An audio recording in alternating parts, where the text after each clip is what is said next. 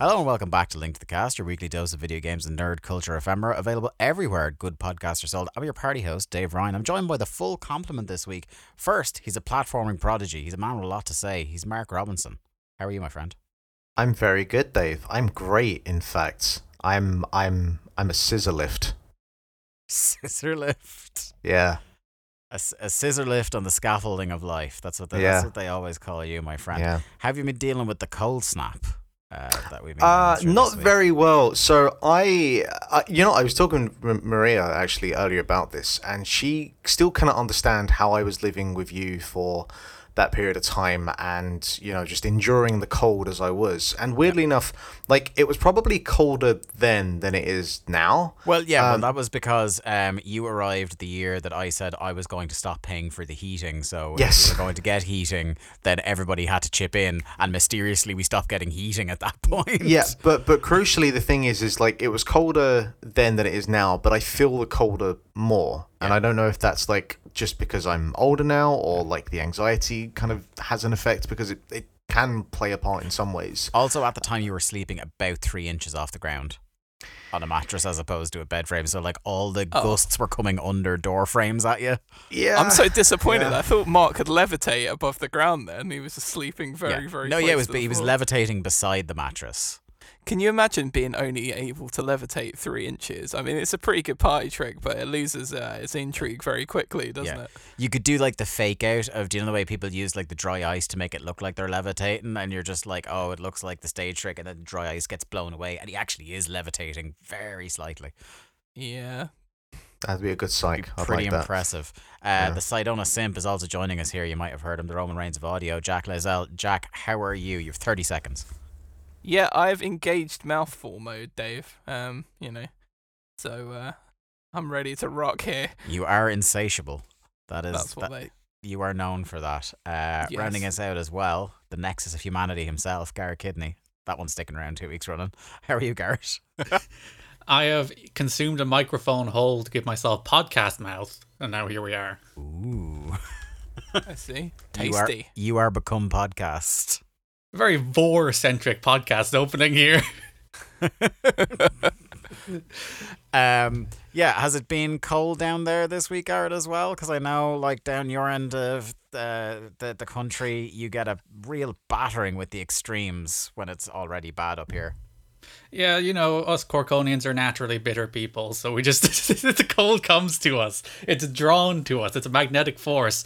I'm very much not prepared for cold, because it was pretty mild for a while, and then I went, because I go for a walk at like midnight every night, wearing shorts, because I'm a psychopath, and I went out one night, and it's like, oh no, it's actually cold. Not just like, winter. It's like actually cold, like salt trucks passing me on this walk. Yeah, it's not just brisk. Yeah. Yeah. I really feel like I want to sit down and just kind of document what your sleeping schedule is, Garrett, and just kind of like, because it's. I think it goes against all like aspects of science and what is normal and healthy. I think if the medical term is borderline rover sleep schedule. Oh no, that's the worst thing you've ever said to me, Dave. Just in case anyone's wondering, I'm not cold. I'm fine. Didn't get the same courtesy level as these two, clearly.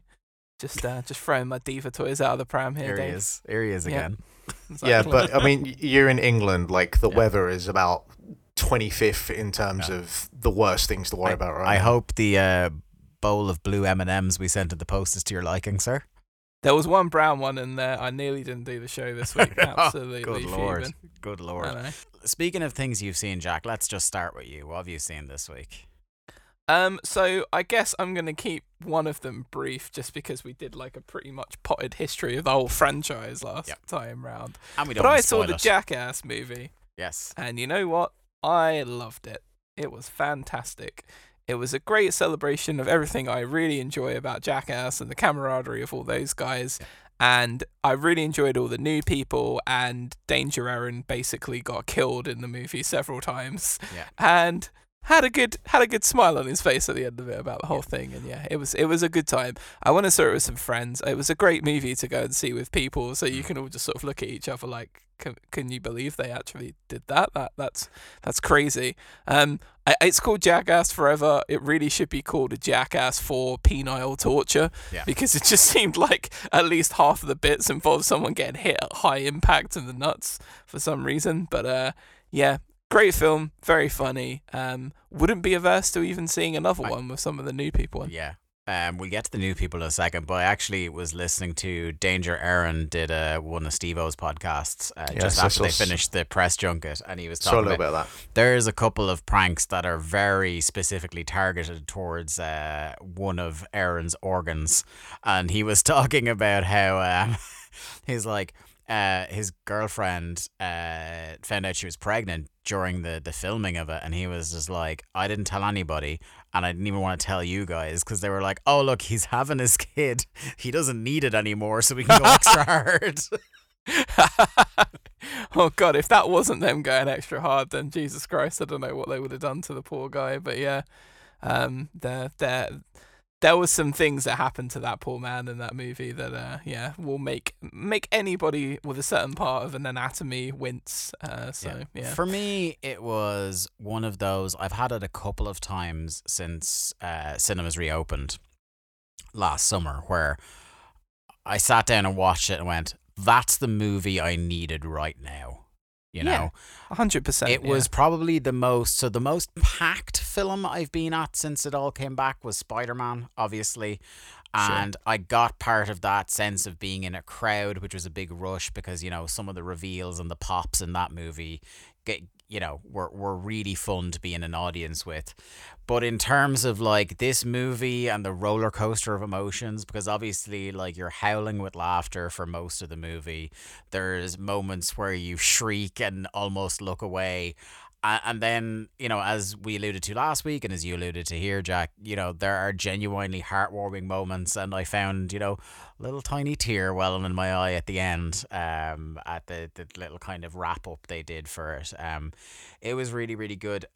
Mark, you also saw it. What did you think of it? And also we'll get you to kick things off talking about the newbies to the Jackass squad. Because by their own admission, the lads are... they can't get many more concussions, so there's some fresh meat in here. Yeah, it's because one of the things coming into this is like, okay, how will the older guys, the originals, how will they do in this film in terms of like the knocks that they're going to take, and they take their hardship during the film, and how will the new people come in, and like will the dynamic feel different? Will it feel forced? And will the omission of Bam Margera and obviously the tragic passing of Ryan Dunn, how will that all fare? And like the spectre of Bam and Dunn, you don't really feel it in the film. The new people, not Bam anyway. Do you know what I mean? No. I like, because I read a news story a couple of like maybe a month ago because Bam had taken them all to court in the midst of his most recent breakdown. Did he take them, or was it the Paramount Studios? Is like a Paramount and is it Dick House as a production company? Yes, yeah. And Knoxville as well. Knoxville, so three lawsuits. Yeah, Jesus. so he won one of them, and I thought I had read that the thing was him getting put back in the film because like he had recorded some stuff during the early period of filming with them, seemingly. Yeah, because you see like that one tiny clip he's in with the treadmills. Yeah. So I was kind of like, I didn't notice he wasn't in it until it was over and I was leaving and thinking, God, he wasn't in that. I think Dunn is more missed of the two of them because, you know, they've all said it themselves. In some ways, he was like the anarchic heart of the group. But it was still a tremendous film. Like, I'm not saying it was bad because but I also think as well, and again, let's not do a whole kind of recap again, but having gone back and watched bits and pieces here and there, and maybe it's me being oblivious to it and whatnot, but I look back at some of it, it's like Bam, for large parts of his time in that show and in TKY, is a bit of a prick. Yeah. In a real kind of unredeeming way. Yeah, I think some of it. I think his stuff is probably the stuff that holds up least well of all of them, because I think like even though like a lot of his most legendary stuff is just like shit he does to ruin April and Phil's lives, and much as like you hear them in the years hence, and they're like, do you know, without outright saying it and shattering kayfabe, you read between the lines. It's like they were pretty much in on all of it. With the exception of a couple of bits, but it does come off like more him basically bullying his dad or beating the shit out of him and ripping his shirt off while he's trying to take a shit. Is more mean spirited than some of the other stuff, because it's like Phil and April exist outside the core crew, so it's like no matter what the main guys do to each other, it's like it's all in good fun, but it's like it's almost like with April and Phil, these are normies that are having to go through all this. Yeah, but like to bring it back, like the new crew, I think they all fit in well and they do their parts. And like I was fully on board with this film about 5 minutes in, where I think it's like the second bit is where there's a trivia quiz, and there's 3 of them, and they have to answer questions correctly, and if they get them incorrect, they're all standing over like a kind of a lever or something that will smack them in the dick. The first of many attempts to a lever cripple them. That has like a silicone foot on it. Yes, it's a blunt force trauma to the dick basically will ensue if you get a question wrong. And I think it's like the third or fourth. Well, for a start, like Johnny accidentally presses it like once or twice, which the skit's already legendary. But there's a bit towards the end where someone gets a question wrong, but then Johnny presses the wrong button and Erin gets it in the dick. And from there on, I was like, okay, this film can do anything else, and I'm fully on board with it anyway. But yeah, overall, I saw it again, as I said last week, I saw it in a cinema at about 10 to 11, and there was about 4 people in there, and we were all having a grand old time. So I would have been probably better to see it with a full cinema. Yeah. But, you do what you have to. Yeah, I enjoyed it. Great film. Yeah. Even Commode enjoyed it, so hell has frozen over. I think the new people were great. Loved Zach. Zach was the one that like all the new people like express at various points during the movie that like they're the generation that grew up on Jackass. So like, but of the lot of them, like Zach is the one that comes off as the most like I can't believe this is really happening. Like he's even got the Jackass tattoo like right in the middle of his sternum. But he's great. Fair fucks to Rachel Wolfson for taking a scorpion sting to the lips, right? Look, all I will say is there's another thing involving Rachel, that the mime bit. Oh, Jesus. Where, like, I have no idea, like, hats off. And, like, somebody said, I think maybe in our group chat during the week, is like, hopefully that the 0.5 Blu-ray DVD release has more stuff she was in, because she seemed great in the bits she was in. Yeah. Jasper was pretty damn good as well. But of all the new people, the greatest, and shout out to Poopies as well. The greatest new person of all is of course Jasper's dad, Dark Shark. Dark Shark was awesome. That's all I will say. Dark Shark is the man. But yeah, that's Jackass. It was great. If you were a Jackass fan growing up, like I'd be interested to see what the new generation of people think of it. But I'm gonna guess as well. We didn't convince you last week, Garrett, to go and see this. No, my film this weekend will be Uncharted, which I think is much lower form of entertainment. Is that out this week? I might go see that tomorrow. Yeah. Let's stick on the firm nerd fare and move to Garrett, who's been checking out John Cena's latest, the Peacemaker series. Yeah, so we'll stick on the topic of spin-offs from established multi-billion-dollar franchises. Yes. Peacemaker. It's 7 episodes in now. I think the season finale is next week, so it's probably a good time to jump on if anybody hasn't watched it. I'm quite enjoying it. I'm enjoying it more than I thought I would, because I have severe superhero fatigue, so I'm very, very wary of literally anything now. And if it's not particularly interesting, I will lose interest very quickly, as tends to happen with things that aren't particularly interesting. But I was surprised, because every time you hear this is a TV spin-off of a big franchise thing, you expect it to be it's not like the heavy hitters doing it, right? It's like some other creative force, some other directing force. It's Agents of S.H.I.E.L.D. Yes, it's Joss Whedon wrote or directed the pilot and then said, "Peace out, suckers." That's how that usually works.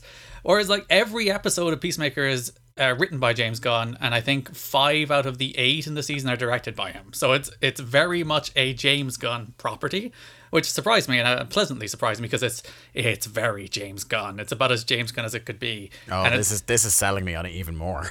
And because it's on HBO Max, it doesn't really have to like have standards of decency. It's like more risque, edgy James Gunn as well. Yeah. Like, unlike The Rock. So you're saying they be fucking. Oh, John Cena fucks in this movie. You see, unlike The Rock, who is a sexless monster in movies, who has never had a romantic interest on screen in the history of his life, John Cena's fucking people in this movie. Or a TV show, even. Respect. You know what? I've never really noticed that up to this point, but The Rock is actually quite sort of unromantic. Oh, have you? Oh, yeah. It's a thing that just, like, a realization that came across the world like a year ago. It's like, wait a minute. It was when Jungle Cruise came out. And it was like that was the first time I saw it, and people were just like, has anybody noticed the history of The Rock having zero chemistry with any like female co-star, even ones that in other movies he is married to or used to be married to? Yeah. And it's like, yeah, it's fairly consistent that it's just like, yeah. But why? Don't know, Who knows? There's no way of knowing. It is odd, yeah. Like what? I love that this is just coming over you now. But I never thought of The Rock as. I guess I never even. Yeah, you never really think of The Rock as doing anything other than sort of like rampaging and smashing dudes and doing stuff. You don't really think of him as like, you know, like a lead in a romantic. I would love to see The Rock. So like, I don't know, remake When Harry Met Sally, but with The Rock or something. I'm wondering, is it like did the big realization come on people because Jungle Cruise was just like there was definite like them trying to do one of those capers like Romancing the Stone almost, you know, off his character in it, and a few other bits like this. But yeah, it is just like sexless android Dwayne Johnson. And like The Rock feels like a guy who like every third of his film should be a rom-com. He feels like that kind of actor. So when he's not, it's like, what's going on here with The Rock and his movie choices and his lack of sex? Yeah, I guess because like Ryan Reynolds has that feel, right, as well, similar to The Rock, where he's kind of jokey and actiony, but he does do a lot of those romantic movies as well. And when he's been cast opposite like a leading woman, it's usually somebody who like has a history of having pretty great chemistry in other movies with whoever they're starring opposite, but no, not Dwayne. I guess maybe with Jason Statham's sister and... I think you're saying with Jason Statham. I was like, yes, I guess there is a tension there between them. Do you know what? That would explain a lot. You know, it might just be... He's just holding himself for Deckard Shaw. Yeah, pretty much. I mean, aren't we all? Yeah. Yeah. So yeah, Jack is now going to go sit in the dark with IMDb for the night. Just be... But I gotta say, it is kind of a bit of a glass breaking moment for me. Yeah. Since then, I can't unsee it. I've never really thought about it. Yeah. I just guess because The Rock is The Rock, isn't he? Like, you don't think of him as anything other than... I find it hard to think of him as Dwayne Johnson anyway. Like, I just always see The Rock. Garrett, you full on spark an existential crisis. I was about to say, I have never heard somebody have to talk through an existential crisis in real time like this. I don't, yeah. This is a reality shattering moment for Jack. This is great. But the thing is, you're so right as well. That's why it's difficult, because it's like, you know, when someone posits a theory and you almost think like, okay, right, yeah, so I'm going to have a look at this from both sides. But like, there is really no analysis that I can do on this. This is just the way it is. So I'm goddamn. So Peacemaker, Garrett. So, Peacemaker. John is no Rock-like coward. There's no like kissy under the covers sex here. There's like full-on shots of John having sex in this movie. Yeah. Whereas like it's the opposite, because like John Cena, the person, is a sexist android like Dwayne Johnson, the character. Like when whereas The Rock, I mean, he's always talking about how much pie he gets. Yeah. And then when he has the opportunity to legitimately get pie, he doesn't. Yeah. I've got to do some math here, guys. I'm not sure what's going on. So anyway, yeah, John Cena be fucking. He does. Yeah, so like the setup of the show is a bunch of characters that were in Suicide Squad. Seen as one of them, of course, is a Peacemaker character. There's Daniel Brooks and who's the last one? Oh, Steve Agee is the Steve other one. Agee, yeah. Yes, who's in the Suicide Squad, and also a very, very small cameo from Waller. She's in it via Skype. Viola Davis clearly is like, I can do a Zoom call, huh? Woman is a genius. Gets herself I bet paid. she got paid too. Get paid, Yeah. didn't even leave the house like Kelsey Grammer in Money Plane. She's just on a screen. Damn right. Hey guys, remember Money Plane? Oh, halcyon days. What a movie. I remember you trying to convince Lee to watch Money Plane on Days of Thunder, Dave. Yeah, That's he my still point. hasn't. That's my reference point for Money Plane. I love Money Plane. So much. Darius Grouch III, aka the Grumble. As Zooks would say. Anyway, we keep derailing this segment. Eventually we'll hear whether Peacemaker's good or not. But do you know who fucks, right? Kelsey Grammer. You know, in Frasier, like he so many people, and yet The Rock, who is clearly more charismatic and probably more attractive than Kelsey Grammer, never fucks. What are we saying here? What is the world doing? Probably more attractive than Kelsey Grammer. Like it's competitive in any way. Yeah, like if you had to, there's some sort of equation you could work out for attractiveness. I'm definitely edging The Rock over Grammer. I mean, I could be wrong. So Peacemaker. You're just going to have to plow through this, Garrett, because as the layers of crisis reveal themselves, It certainly seems like The Rock isn't ploughing anything. Jack is going to be periodically soliloquizing about this for the night, so you just go ahead. I promise I'll stop. I'll do a forfeit if I do another one. But yes, it's a very James Gunn show, sometimes to a fault. It has those long improvised sections and stuff that feels vaguely improvised, but is heavily written that is written to feel improvised. And it's a little internet pilled. It's a little oh, you can't use that gender word. You can't. That's a racist term. Oh, woke. Oh, simp. Oh, deep state. It's we get it, James. You've been on Twitter in the last 5 years. We understand. The James Gunn recovering edgelord comes out in him. It is a little bit of that, and it's not even a case of it being done well or done badly. I just hate that stuff in all entertainment. It's we get enough of all of that on the internet. I do not want to see it while watching a television show.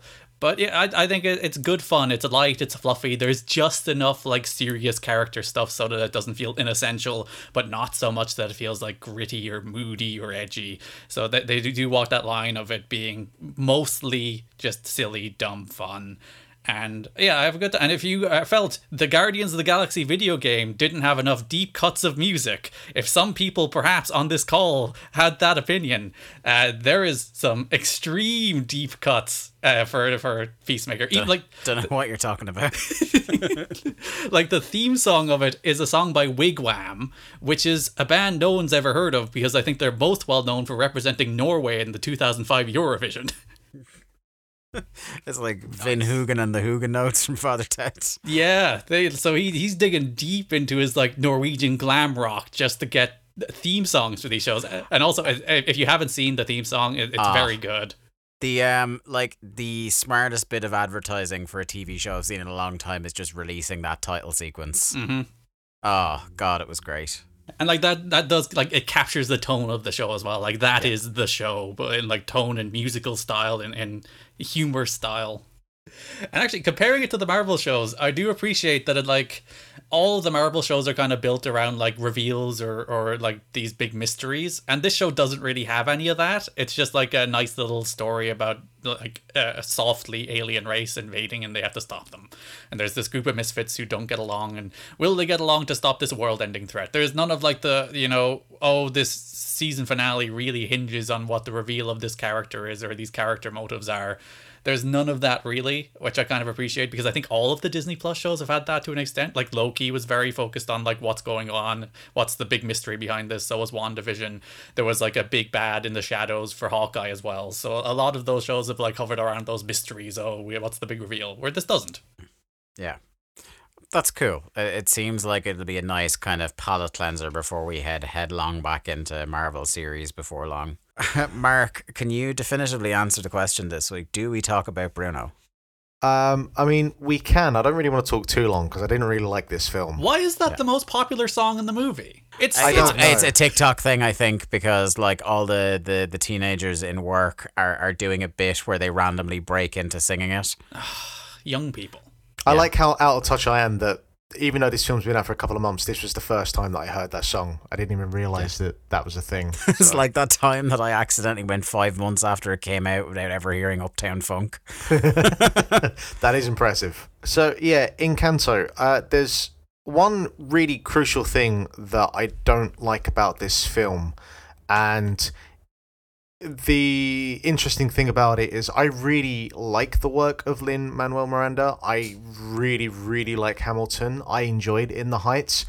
I don't think I need to hear another score of his again for about 10 years because he does really interesting things with music and like lyrical phrasing, but he is insistent on always doing that fucking thing. And it's like, even though he's doing something unique, it is the thing that he does, and he does it so fucking much. There's like, okay, that is a Lin-Manuel Miranda song, and I'm kind of done with that now. And I don't think what he's doing complements this film or like, I think a lot of like the way that he composes music, it works in like a theater setting, and I just don't think it translates over to like animated features. And I know he did work on Moana. I don't know how much he did, but you know that might as well have been a completely different composer, because there's no like trademark hallmarks of the sort of stuff that he does on that film. Yeah, so, I think he was like in a consultant basis on that. Like, you know, Garrett, you're the Disney expert relative to a lot of us, but I'm pretty sure it was like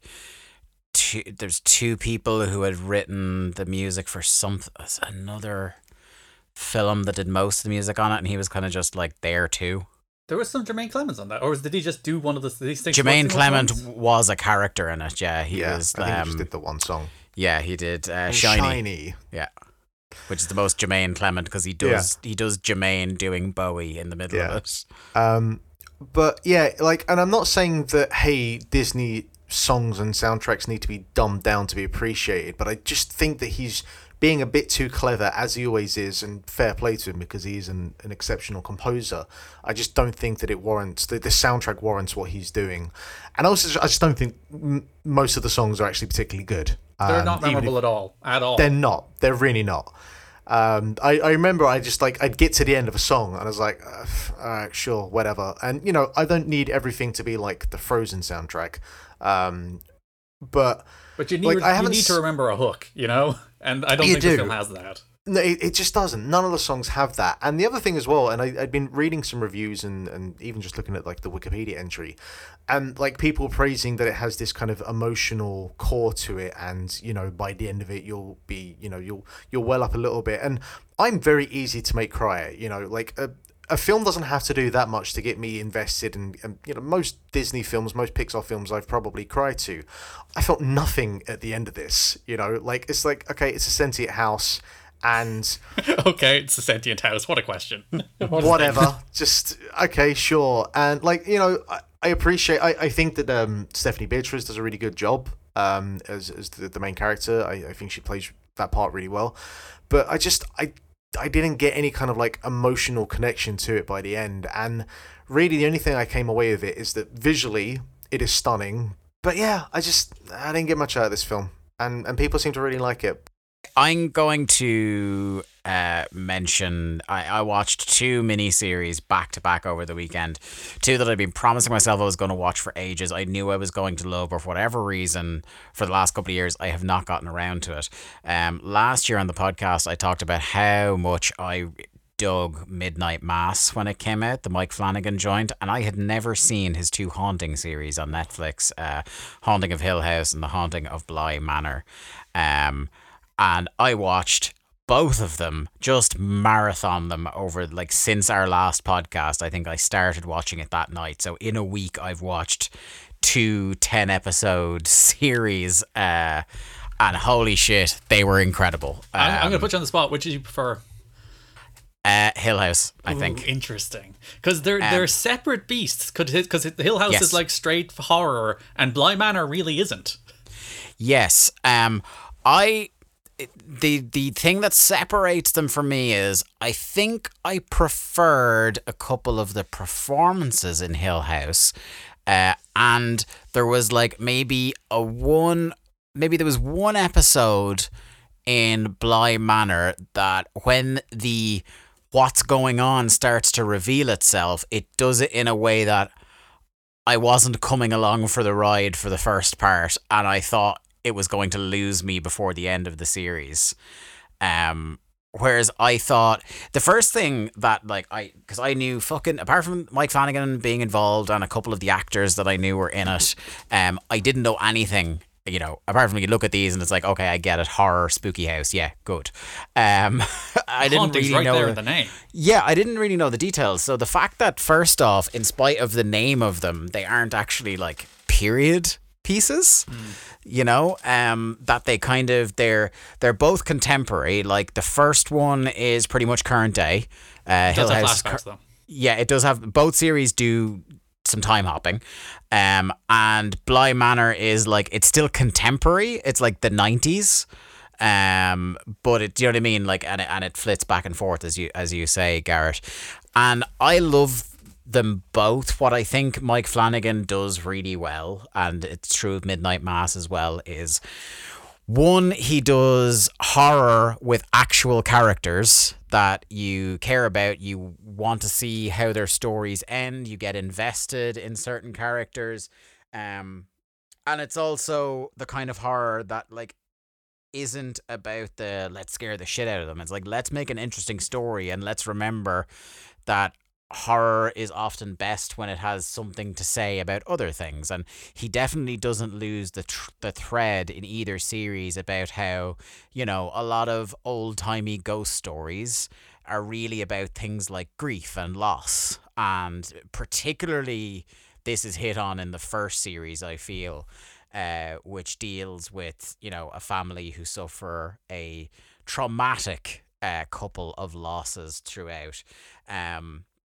And that's probably, one of the reasons I like Hill House over Bly Manor is that kind of like tight-knit cast of the family. It kind of felt more intimate to me than Bly Manor. And I just love the I have her name written down here. I think it's Kate Siegel, isn't it? Who's like, the other thing Mike Flanagan is known for is that he will recast the same people in his different series. So Kate Siegel is in all three. She's in Midnight Mass. She shows up in Bly Manor for the last bit, and she's one of the main characters in Hill House as Theo. Yeah, Mike Flanagan is one of those people who casts people so often regularly that on his Wikipedia page is that list of reoccurring collaborators of like, this is the people who have been in this. I thought you were going to say that in the case of Kate Siegel, he ended up casting her in his own marriage. He did. Yeah, they are married. So like she's a phenomenon. She is just brilliant in it. Michael Huisman, I think is how you pronounce his surname. Dario Naharis from Game of Thrones is in season 1. As Stephen. Carla Gugino is somebody who is recast. She shows up in Bly Manor as kind of like the narrator. She's great in Hill House. Somebody who I thought was great, Garrett. Have you seen both of these series then? Yep. Oliver Jackson Cohen. The guy who is like the youngest son Luke in the first series and then plays an absolute, who like at least seems like on the face of it an absolute piece of work in season 2 in Bly Manor. He's just a phenomenal actor. Two like such different roles as well, like couldn't be further apart as characters. Yeah. I think the scoring of the both series, like when they play the like do as someone is doing the classic Mike Flanagan monologue and they're doing the slow zoom in, it's like, listen, you know what you're doing and it goddamn works, doesn't it? But this is the thing, like this is it's the like the Mike Flanagan trope that people, I think when Midnight Mass came out, like was kind of a thing to like, I think lovingly sort of clown on. There's some people that it doesn't work for, but I think most people who are kind of going, oh yeah, this is the thing he does, still like it when he does it. Is that he kind of Mike Flanagan, one of his things, his stylistic quirks, is that he likes long scenes of characters talking to one another with like nothing else like necessarily dramatic. It's not like action packed guns going off, shit like that. It's people having a conversation that can sometimes in and of itself be quite horrifying, can be very revealing of character and things like that. And I've been eating that shit up in these series because like to me it's kind of as like, oh, his worst stylistic trope is that he lets actors act for a long time without smoke and mirrors. Oh no. I was gonna say actors must absolutely love, because like at least once an episode a character will get like a 5-minute monologue, which is like, I will tell you how I'm feeling, and with this elaborate backstory and these anecdotes that lets me do some goddamn acting. And I'd say actors absolutely love it.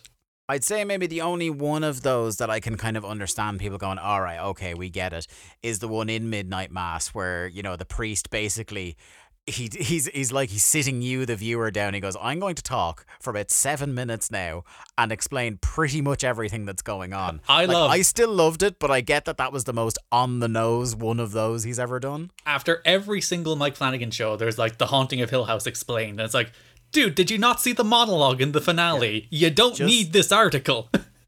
Yeah. I think the way they balance the horror and the drama is really good in both these series. Again, the acting is spot on.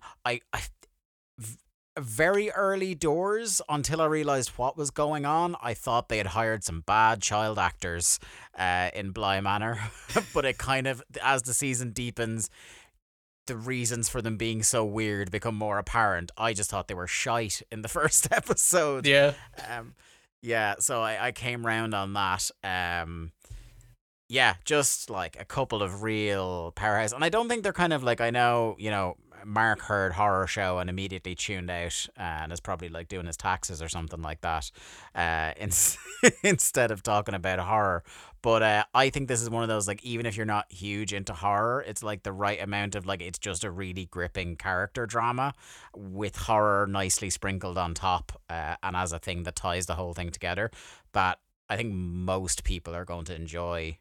And I would say, especially Bly Manor, like there is some more spooks in Hill House. There's some jump scares, whereas Bly Manor is very much just like, there is a bit of a spooky atmosphere, but they're actually not. And people criticize it for that. It's not doing spooks.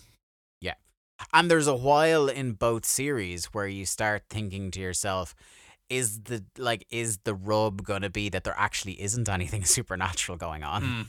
Do you know what I mean? That there's supernatural stuff that happens, like, oh, they flirt with the idea of maybe this is all going to be explained away, or like the one person or the two people that this is happening to are crazy, and it's not really happening. So like that's how they play it. Like it's not like full blown wacky supernatural at any point, and I like that.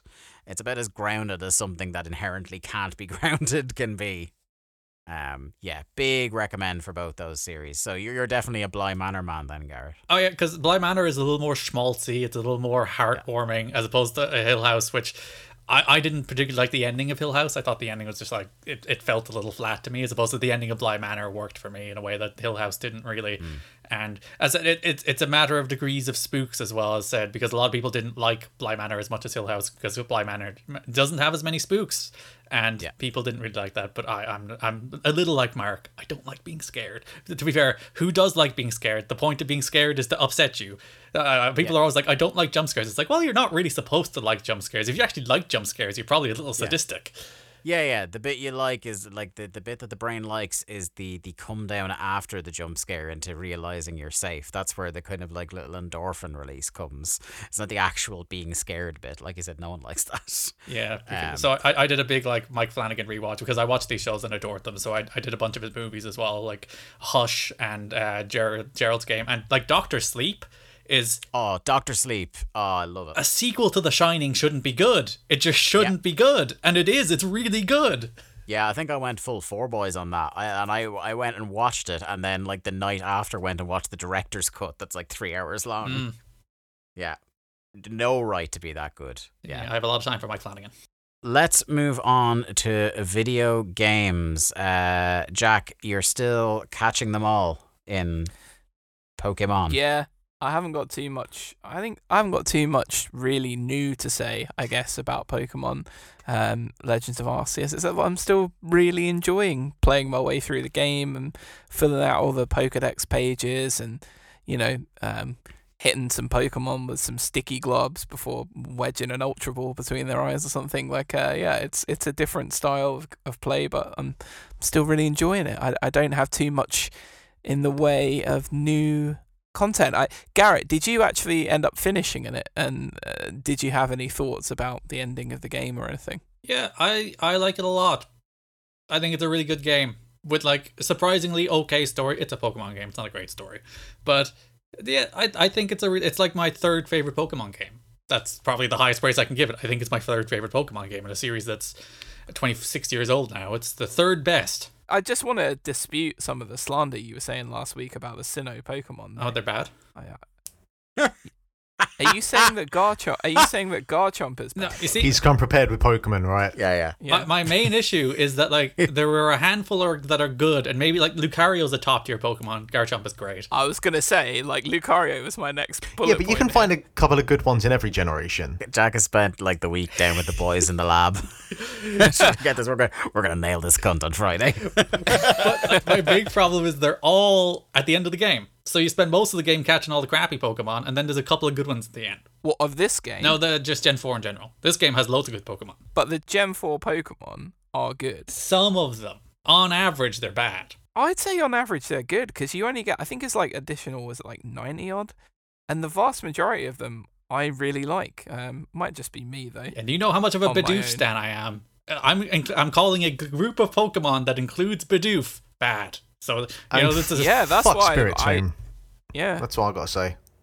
Yeah, fuck Spirit. I mean, Spirit Team, whatever. But like, so you get the evolutions of Rhyperior and Tangrowth, like which are both really cool. I hate all of them. I hate Electivire. I hate Magmortar. I hate all of the Gen 1 evolutions. They're just hate them. Mamoswine is fucking awesome as well. As another evolution that shows up in this, and obviously the best legendaries. I forgot Darkrai last week, which I was furious at myself at, 'cause that's one of my favorite of the legendaries. I was so stunned and taken aback that I was just like, Jesus, I don't get it. To do a These week's are all prep. really good Pokemon. Yeah. How far into Arceus are you, Jack? I think I'm about. So I've unlocked. How many areas are there? I've unlocked 3 of them. There's I've 5, been doing, isn't there? There's 5, yeah. Yeah, I've been doing a lot of pissing about. So yeah, not. I guess probably maybe 2/3 of the way through the game. So I was going to mention the 4th area's ride Pokemon, which is my favorite, but I won't because you're not there yet. Oh, I kind of know what the is that the climby Pokemon? Yeah, it rules. Yeah, the Weavile. Yeah, I'd seen some stuff on YouTube, and just I love that you're basically reduced to a pair of eyes looking like, out of the box inside of a basket. Yeah, it looks really, really fun. Basque Legion's awesome, by the way. I like its little double jump it does. And also the fact that that's like practical because a lot of ledges are higher than the jump, so I was like, we got to give it a double jump. The double jump and then into a weird ear to just keep moving. Like you were saying last week, the fluidity of the movement when you're switching between ride Pokemon is so good. Shocking. Like, Just Game really Freak satisfying again. to do. Game Freak got this right when so many other like Assassin's Creed games still stink with this. It's like they just feel slow and plodding, and like I'm worried about Horizon next week. Will it actually be fun to move around that world? And it's like the Game Freak got this right. Everybody should get this right. Yeah. I will say, like, I don't feel the game properly has its hooks in me. Now, part of that is because I've only put about 3 or 4 hours in. I definitely will get back to it, but yeah, I got distracted this week a fair bit. What did you get distracted by? Shall I segue in? There we go. Yeah, Ollie World is scratching a particular itch of mine that is basically, it's not a 2D platformer, but if you think like a 2D platformer where you die a lot until you do the thing that you need to do, It's basically that, but with skateboarding and Pendleton Ward's Adventure Time as its graphical presentation. And I didn't realize this was a thing that I needed or wanted, but now I have it, and I'm so glad it's here. I enjoyed the original OlliOlli and OlliOlli 2. God bless that original OlliOlli on the PS Vita. I had a great time with it, but it was a frustrating game. It was a very difficult game. And OlliOlli World clearly takes that into account. And so, the way it works is you have an overworld that's made up of about 5 or 6 biomes. I'm on like the 4th area at the moment. And you have about, I say, 15 to 20 levels within each world. And each level has a bunch of objectives or quests. One of them is just complete the track. Then there'll be the one underneath, which is complete the track without bailing once. Then there's 3 objective side quests that very much are like the strawberry from Celeste, where these are optional. You don't have to do these, but if you want that extra challenge, it'll be like pop the 5 inflatable cats that are around the level, or when you're going over a particular half pipe, do a particular trick that it wants you to do. And they just, add a little bit of variety, and they bring you back to doing the level a couple of times till you fulfill all of that criteria. And then there's like 3 high scores to beat, and then there's the global leaderboards as well, and your friends' leaderboards if you're playing, and other people playing it as well. And all of that is fun, fine, clean, works, no issues there. That's all good. The actual levels, they're pretty healthy in terms of like the way that they're stacked out and what it wants you to do. And once you get into the groove of learning all of the tricks, because it doesn't just bombard you with like, hey, here's how you do flip tricks, grabs, grinds. It evenly paces them out. So if you kind of start fucking around, you can still do some of the stuff. Like, it doesn't lock those techniques away. Like, I don't think it's even to like the second world where it introduces manuals, but I just accidentally figured out how to do manuals. So I started chaining combos together, just because it makes those levels far more enjoyable, like kind of in a way when you play Tony Hawk's, where you might not actively need to chain a combo together, but your muscle memory takes over, and it's like, if I do a flip trick, I just want to go into a manual because that's just what I do, like I go into a manual, I go into a grind, I flip trick off a ramp or whatever, come back down, manual, and carry on. That's just how I play a Tony Hawk's game, and it's kind of a similar thing with this as well. And it invites you to play like that because, the problem with OlliOlli, from what I remember, is that part of the difficulty is it didn't have checkpoints, and some of the levels could get fairly lengthy. But here, most levels have like 1 or 2 checkpoints, so, if you're struggling particularly with like the last area, you can just repeat that over and over again, because sometimes you'll have to jump off of like one rail onto another rail, and the distance seems quite long, and it's not so much about how you jump in off the rail, it's actually about where you land on the rail to give yourself the momentum. So you'll kind of recycle that bit a couple of times to learn that line, to then go and attempt to do like the whole track again. And yeah, I think that this game it's smooth as hell. I've posted a bunch of clips during the week, and it's one of those games where, like a Tetris, where you just get into like a zen-like state where you forget everything else around you, and you're not even thinking about what you're doing. Everything kind of makes sense, and when you hit like a particular line, it's really satisfying. I really like this game, and again, the Adventure Time style presentation of it, it's just a really pleasant game to look at and play. It's really cool. I played it for like 15 minutes. Were they 15 good minutes? It didn't really hook me, so I stopped playing it after 15 minutes. Aww. Disregard everything Mark just said. Oh no. I'm so sad. Trashed. Can we now refer to like a quarter of an hour as exclusively as the Garrett method? Every time I do something that takes 15 minutes.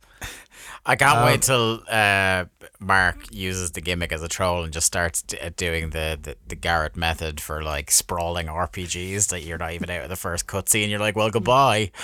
Yeah.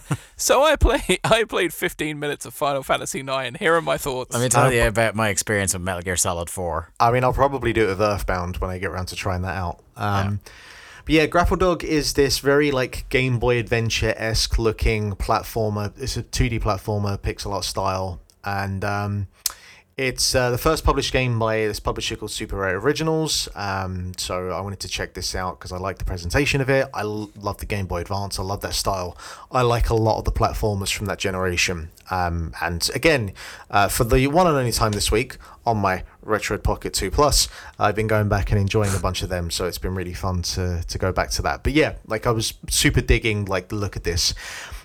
And it's kind of frustrating. It's very rare that you will hear someone say, hey, this game has a grappling hook, and I don't really like this grappling hook. Doesn't really happen. Usually, grappling hooks already add a star to that game. And this game is built around this grappling hook, and I just don't like how it works. It's very... So you can only aim it in like a directional angle, left or right, like upwards or straight. So like 3 angles. And...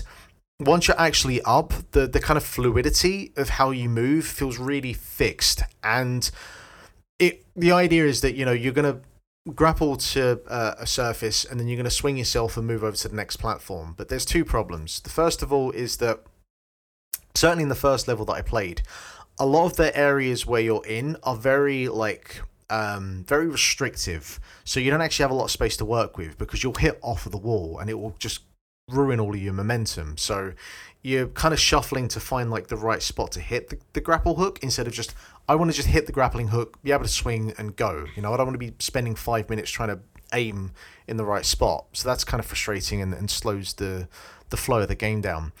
The other thing is that the actual, like, when you're a platforming game, the crucial thing here is that the actual, like, feel momentum of when you jump and when you land, you know, you feel like you have full control over that. And there's this, like, artificial weight behind the character that, like, when you move forward, it should be that if I move forward, if I let go, the character should be stopping pretty quickly, like, where it is, and then just kind of drop.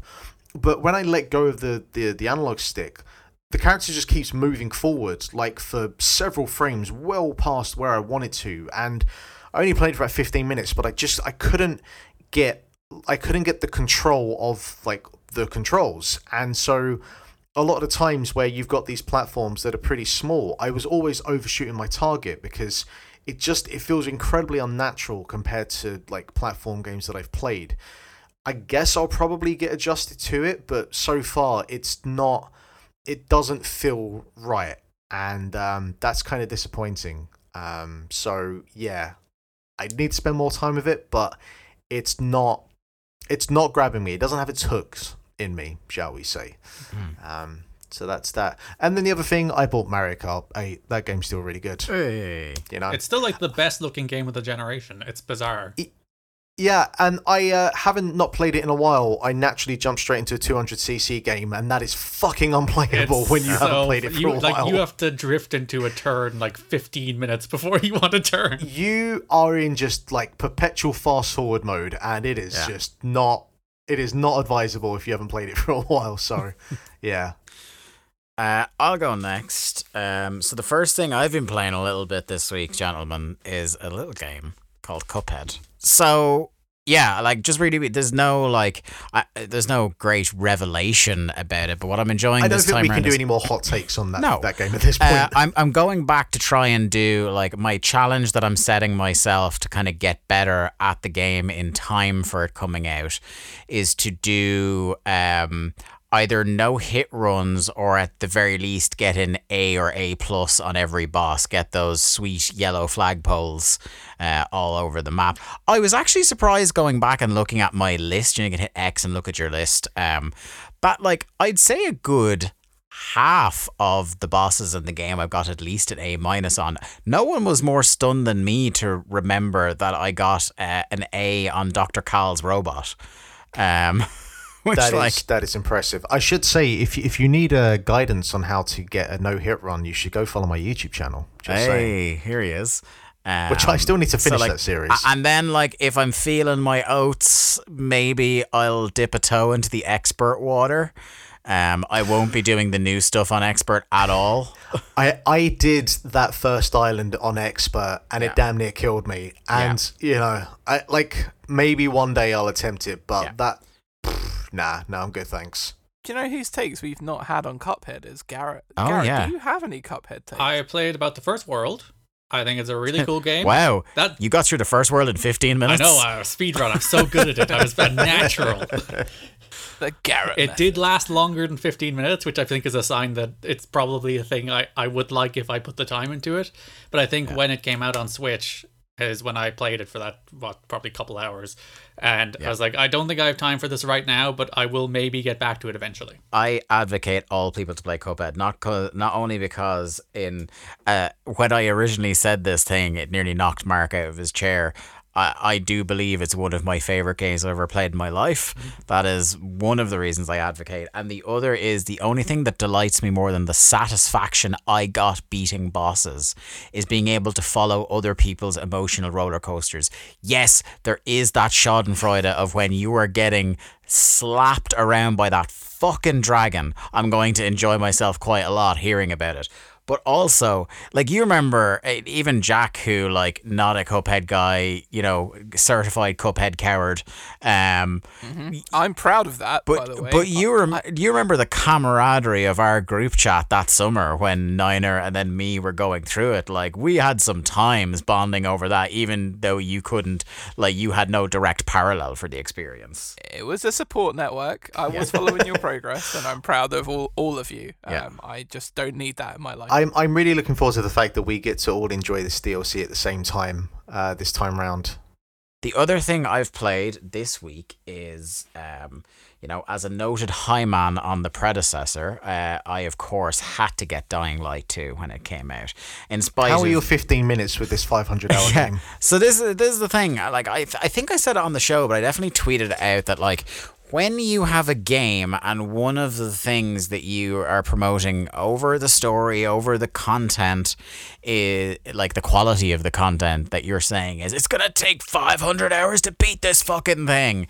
That is usually a massive red flag to me. One, because with very rare exceptions, I don't want to spend anywhere even half of that length of time with a game. You know, there are very, very few games, like, you know, obviously FIFA, you know, there's a running joke on the show that I do hundreds of hours of FIFA a year, but in terms of, like, substantial kind of, like, open world games or story-based games, single player games, things like that, I realistically have maybe spent around the 200-hour mark with a handful in my entire life. Like, I mean, cumulatively, I've probably played Doom that much, the original 93 Doom. I have played Breath of the Wild that much. I have played Witcher 3 that much. I wouldn't have played any of the Metal Gear Solid games that much. There's very few games I'd want to fucking play 10% of that time for. Yeah. There's very few games I want to play longer than 15 minutes of. Yeah. I don't call it the Garrett method for nothing. God, we got to make this a t-shirt. I opened Dying Light 2. I wouldn't say, you know, because of that red flag that I just mentioned, I wouldn't say I had the highest hopes in the world. That definitely dampened my expectations a bit.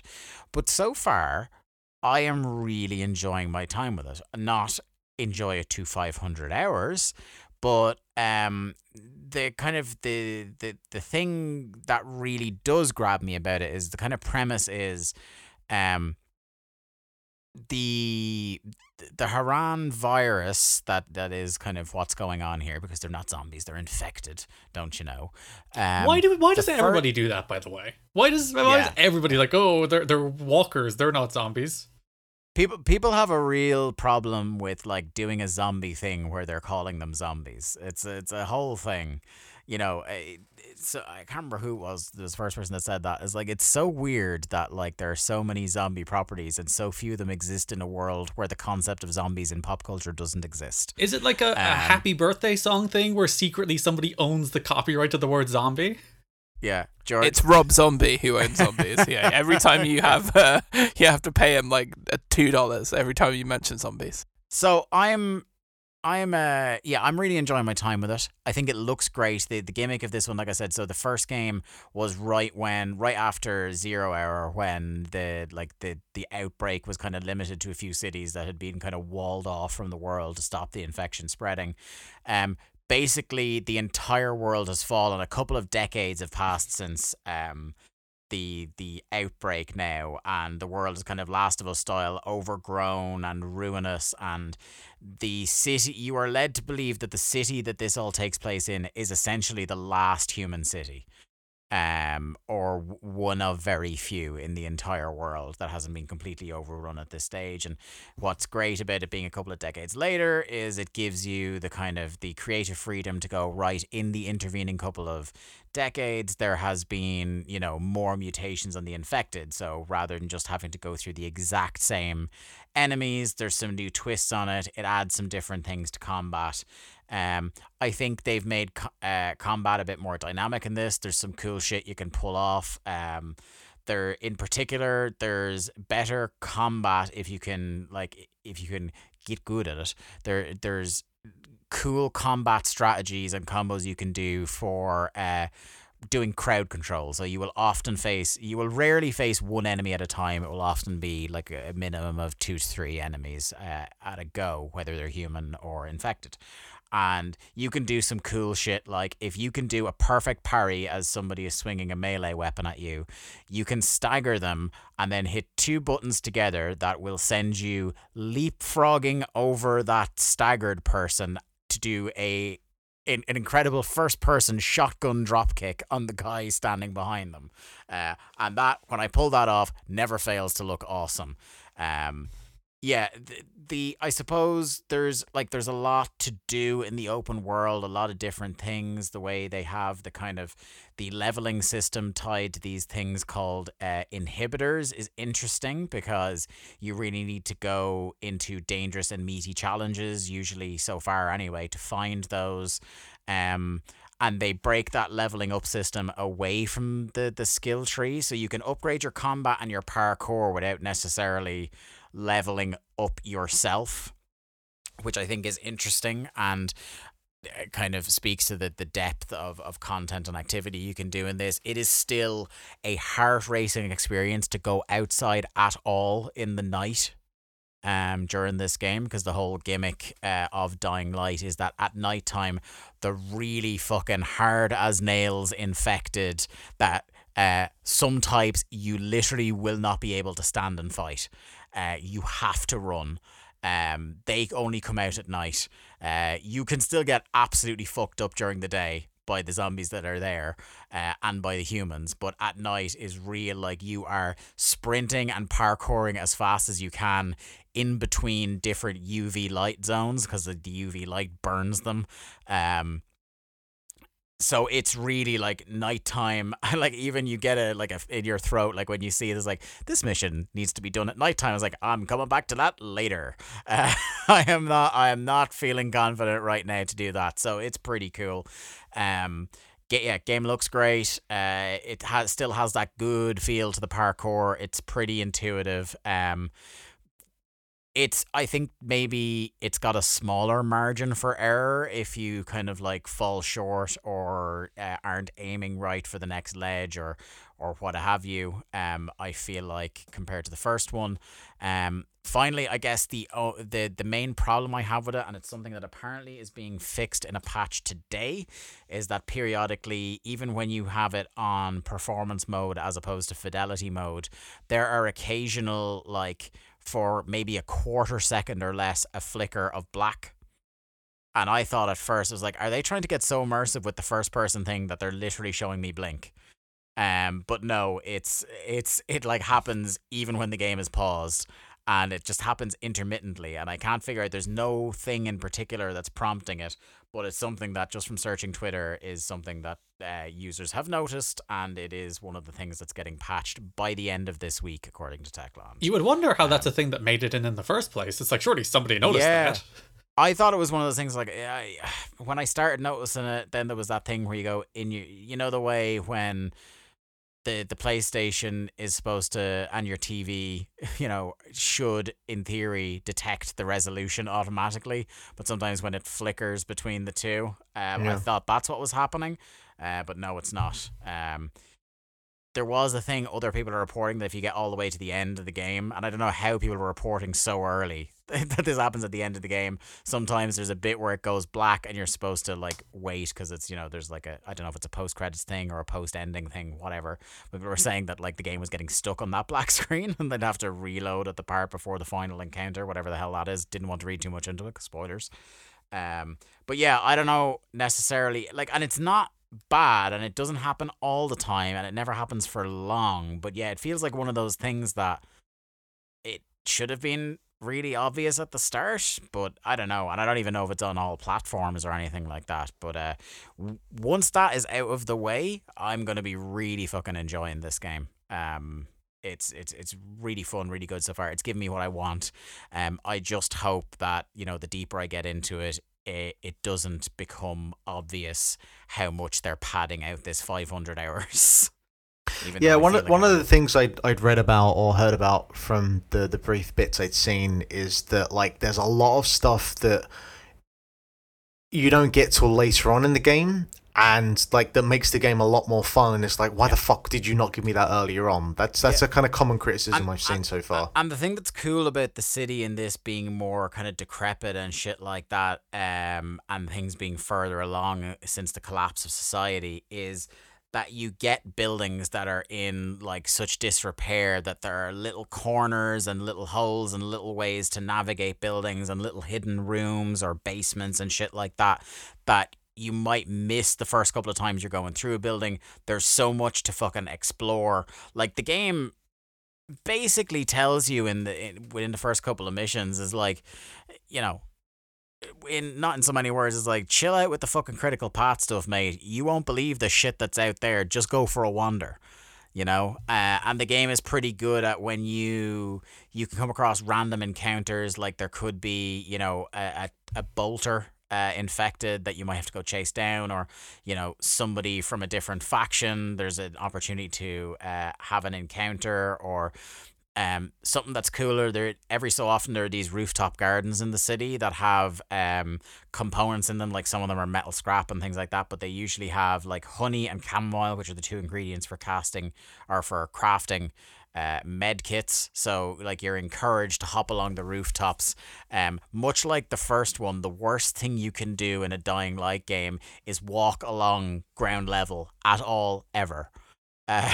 Because zombies kind of just hoard around the ground level, and it will be a bad time for you very quickly, no matter how good you are at swinging lead pipes into skulls. But then of course, it will make you for different things. Like I came across, as I was, running across rooftops, I came across a military convoy down on ground level. So the idea is to try and either kill or distract the infected away from this military convoy, and then you have to go down to the military convoy and individually lockpick each vehicle to try and get the rare shit out of them. So it's like a real kind of, because it's first person, you can't see around you until the fuckers are on top of you. It's real like, oh fuck, have I distracted them long enough? Do they know I'm here? Get the stress of the lockpick, and it's good shit. Yeah, I'm a fan. I'm really enjoying it so far. Don't think it'll win you over if you weren't into the original though. Now, with mine out of the way, strap the fuck in for a trip back to 2004 with our friend, the 15 Minutes of Fame man, Garrett Kidney. You might think the 15 minutes thing is a bit, but welcome to Garrett's 15-minute corner of video games with this week. Because I finished Nobody Saves the World, had a very good time with. I finished Pokemon Legends Arceus. Can I just stop you there for a second, Garrett? Jack, haven't done this to you in a while, but a Garrett 15 Minutes of Fame jingle in the edit, please. Oh, come on now. I've had a really tough week at work. I just wanted to kick back and enjoy some podcasting. Why would you do that? Fine. 15 minutes is all Garrett needs. Busting up, play some games, dominated to a feeds. KID-NEY is the motherfucking name. Hope you've got a good start to your motherfucking game. Give me a cool mechanic and some characters for hours, which you get to be done within a quarter hour. Peace out, bitches. My apologies, Garrett. Continue. I finished Pokemon Legends Arceus, had a very good time with it. And then there's the classic problem, well, what's next? There was nothing really new out other than Ollie Ollie World, which is already established, played 15 minutes of it, didn't really hook me, moved on from. So I was like, alright, let's start with Castlevania, because last year the Castlevania Advanced Collection came out. I played Circle of the Moon and finished it, had a very good time with.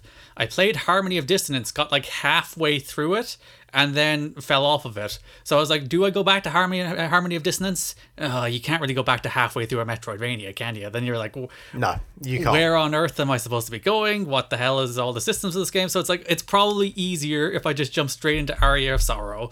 But then I was like, oh, now I kind of remember why I fell off Harmony of Dissonance, because like I liked Circle of the Moon, then went to Harmony of Dissonance. It's like, oh, it's just more. It's like, all right. And then I got bored halfway through, and then go to Aria of Sorrow. I was like, oh, it's just more. It's like, oh, okay. So I bounced off that again. So I can't remember, what was the timeline? Was it Aria of Sorrow first? Or... No, I think it was in that order. I think it was Circle of the Moon, Harmony of Dissonance, Aria of Sorrow, in like 01, 02, 03. Right. Because I actually like played and completed Aria of Sorrow over the last couple of weeks, and I very much enjoyed it. And I was thinking about whether I would jump into one of the other ones, but if they A came before and B they're more of the same, I was like, I probably don't need to burn myself out on Castlevania games just yet. Yeah, I think it's a good game, but like I think it is the problem of like these three games are very similar. So playing them back to back to back, you're like, all right, I get it. Whereas if you leave some time, I think you'll be like, oh, this is fresh and new again, because they're all good games because they're all basically the same game. Yeah. I enjoyed my time with it, but I also found that the combat is just a bit redundant. Like it almost in some way it's a game it's like fucking playing Top Trumps, where it's just like, look, my stats are higher than yours, so I'm going to beat you this time. Like you just get the stronger weapons and you'll be fine. But there's not really that much in the way of skill involved in terms of the combat with the enemies. Like it's all just like, hey, they're either sword sponges, I guess, or not. But I think that Aria of Sorrow, just in terms of its presentation, I think it's got a really good soundtrack for the Game Boy Advance. I think it's a great soundtrack, actually. All three of them do. The music in all three of these games are just tremendous. And some of the boss designs are fucking awesome with what they do with it.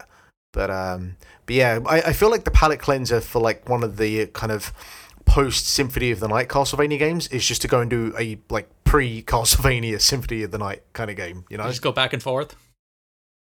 Just go back and forth, yeah. Or play the N64 one, which I've never actually done, and it's on my list to do. Now I have options to play it with a certain device that I won't plug again. It's actually funny, if you read the coverage of the N64 one versus Symphony of the Night, people are like, oh, Symphony of the Night's not 3D, it's really, it feels dated and behind the times. It's like, oh, if only you people knew. Yeah, I mean, I've looked at footage of that N64 game and it looks like fucking trash now. Because there was that period of the transition to the PS1 and the N64 where it's like, well, 3D is the new thing, 2D games are dead and gone and never coming back. And then anybody releasing a 2D game was like people who released a 3DS game after the Switch came out. It's just like, even if this is good, we don't want it anymore.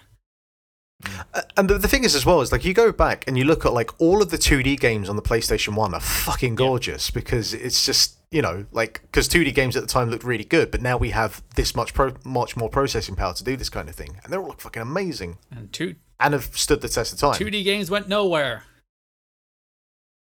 Touché. On the topic of bad 3D games on the N64, Banjo Kazooie. Oh, I don't have popcorn. Oh my God. Fired. Listen, how much can I kick Garrett's ass in 15 minutes? It did get the 15-minute try. I got past the tutorial area into the first actual level, and I'm just like, I just don't want to deal with this camera. I just don't want to do it. I'm sorry, N64 games.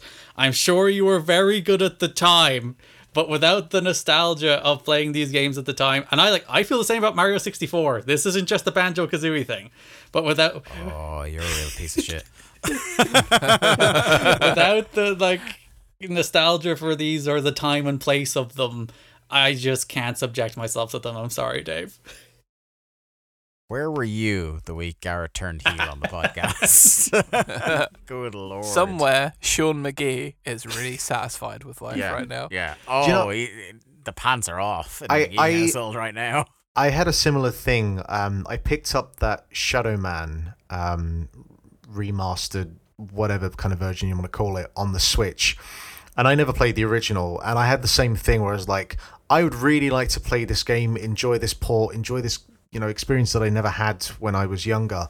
But I found the thing it's just not playable. Like, just the camera is just fucking a nightmare to work with. And it is one of those things with those early 3D like adventure over the shoulder platform type games is, yeah. And you know what? I imagine if I went back and played Banjo-Kazooie, I'd probably have similar issues with the camera. But I enjoyed the game when I was a child, so I probably won't have the same reservations that you have at this point, or grievances, should I say. Garrett is wrong. He is the problem. Moving on to the next one. Yes, GTA Vice City. Speaking of games that had bad remasters, I finished GTA 3. These are the remastered versions or whatever they called them last year. You're still fucking playing them. Are you insane? I thought like GTA 3 is actually fine. Like, as a remaster, I actually think it might be slightly better than the original. Because it was the worst looking of the three. Yes. Yeah. And they did the least to the character models that make them look just horrific. Whereas you get to Vice City and like the bloom effects in this game just hurt my eyes. Like, if you get on at nighttime on a street with too many cars, like the lights are so bright, I'm just like, it's literally unpleasant to look at this game. And like the water reflections look weird and the water textures look weird and the faces just look hideous. But I never thought I'd say I prefer GTA 3 in general. Like, it's just in general as a game. And I think I do. Oh, no. Just no. Boy, you're really getting scorched earth this week, aren't I'm like, you, Garrett? just GTA Vice City game. It's overrated. Give me my GTA 3. Banjo-Kazooie, it's bad. More like Bad Joe-Kazooie. Well done. What does, like, I want to ask, what has more bloom? The Vice City HD remake or the Wind Waker HD remake? But the Wind Waker one looks good, though. It does, but it still has too much bloom. I really like the way the Vice City remake looked. What are you playing Series on, S. Garrett? Right. Okay, so I'm like playing it on PS5. I think it just looked brighter and it popped out more and it just generally looked much more vibrant than the original version that I remember playing, and I quite enjoyed that. Obviously it's gone too far in that direction for you. It makes clearly. my eyes go ew. But that is to one side. What would you say that makes Grand Theft Auto 3 a better game than Grand Theft Auto? I think the missions are more fun in Vice or in 3, because 3 is actually like 3 is a driving game more than it's a shooting game. Whereas 4 or Vice City, they lean a lot more into like there's a lot more shooting missions. And like, they're not bad. I'm not like GTA Vice City is a bad game. I'm like, it's a good game. So is 3. I just think like 3 just felt better to me, and I did not expect, because in my head I ranked them in order. Like, based on nostalgia, I am like 3 Vice City San Andreas, like from worst to best. Not worst. Worst is the wrong word. From least great to most great, in the order they came out. Whereas now, revisiting them, because I do plan to play all 3, which is the reason I'm like, listen, if I'm not going to play anything new, well, I say I'm not going to play anything new, like I was playing Aria of Sorrow and freaking Banjo-Kazooie, but if I'm not going to play anything I haven't played before, I will at least go back to something I plan to go through. And yeah, like, it's a lot shorter and like more brisk than I thought it was. Like, you get to killing Diaz in like 3 or 4 hours, and I'm like, in my child brain, that was like 4 months worth of content, and it's actually like 4 hours. But I think that's the case as a child in general. I thought similar, but then once you do kill Diaz, you unlock the ability to buy all of the assets and stuff and do all of the asset missions, and that actually takes up quite a lot of time.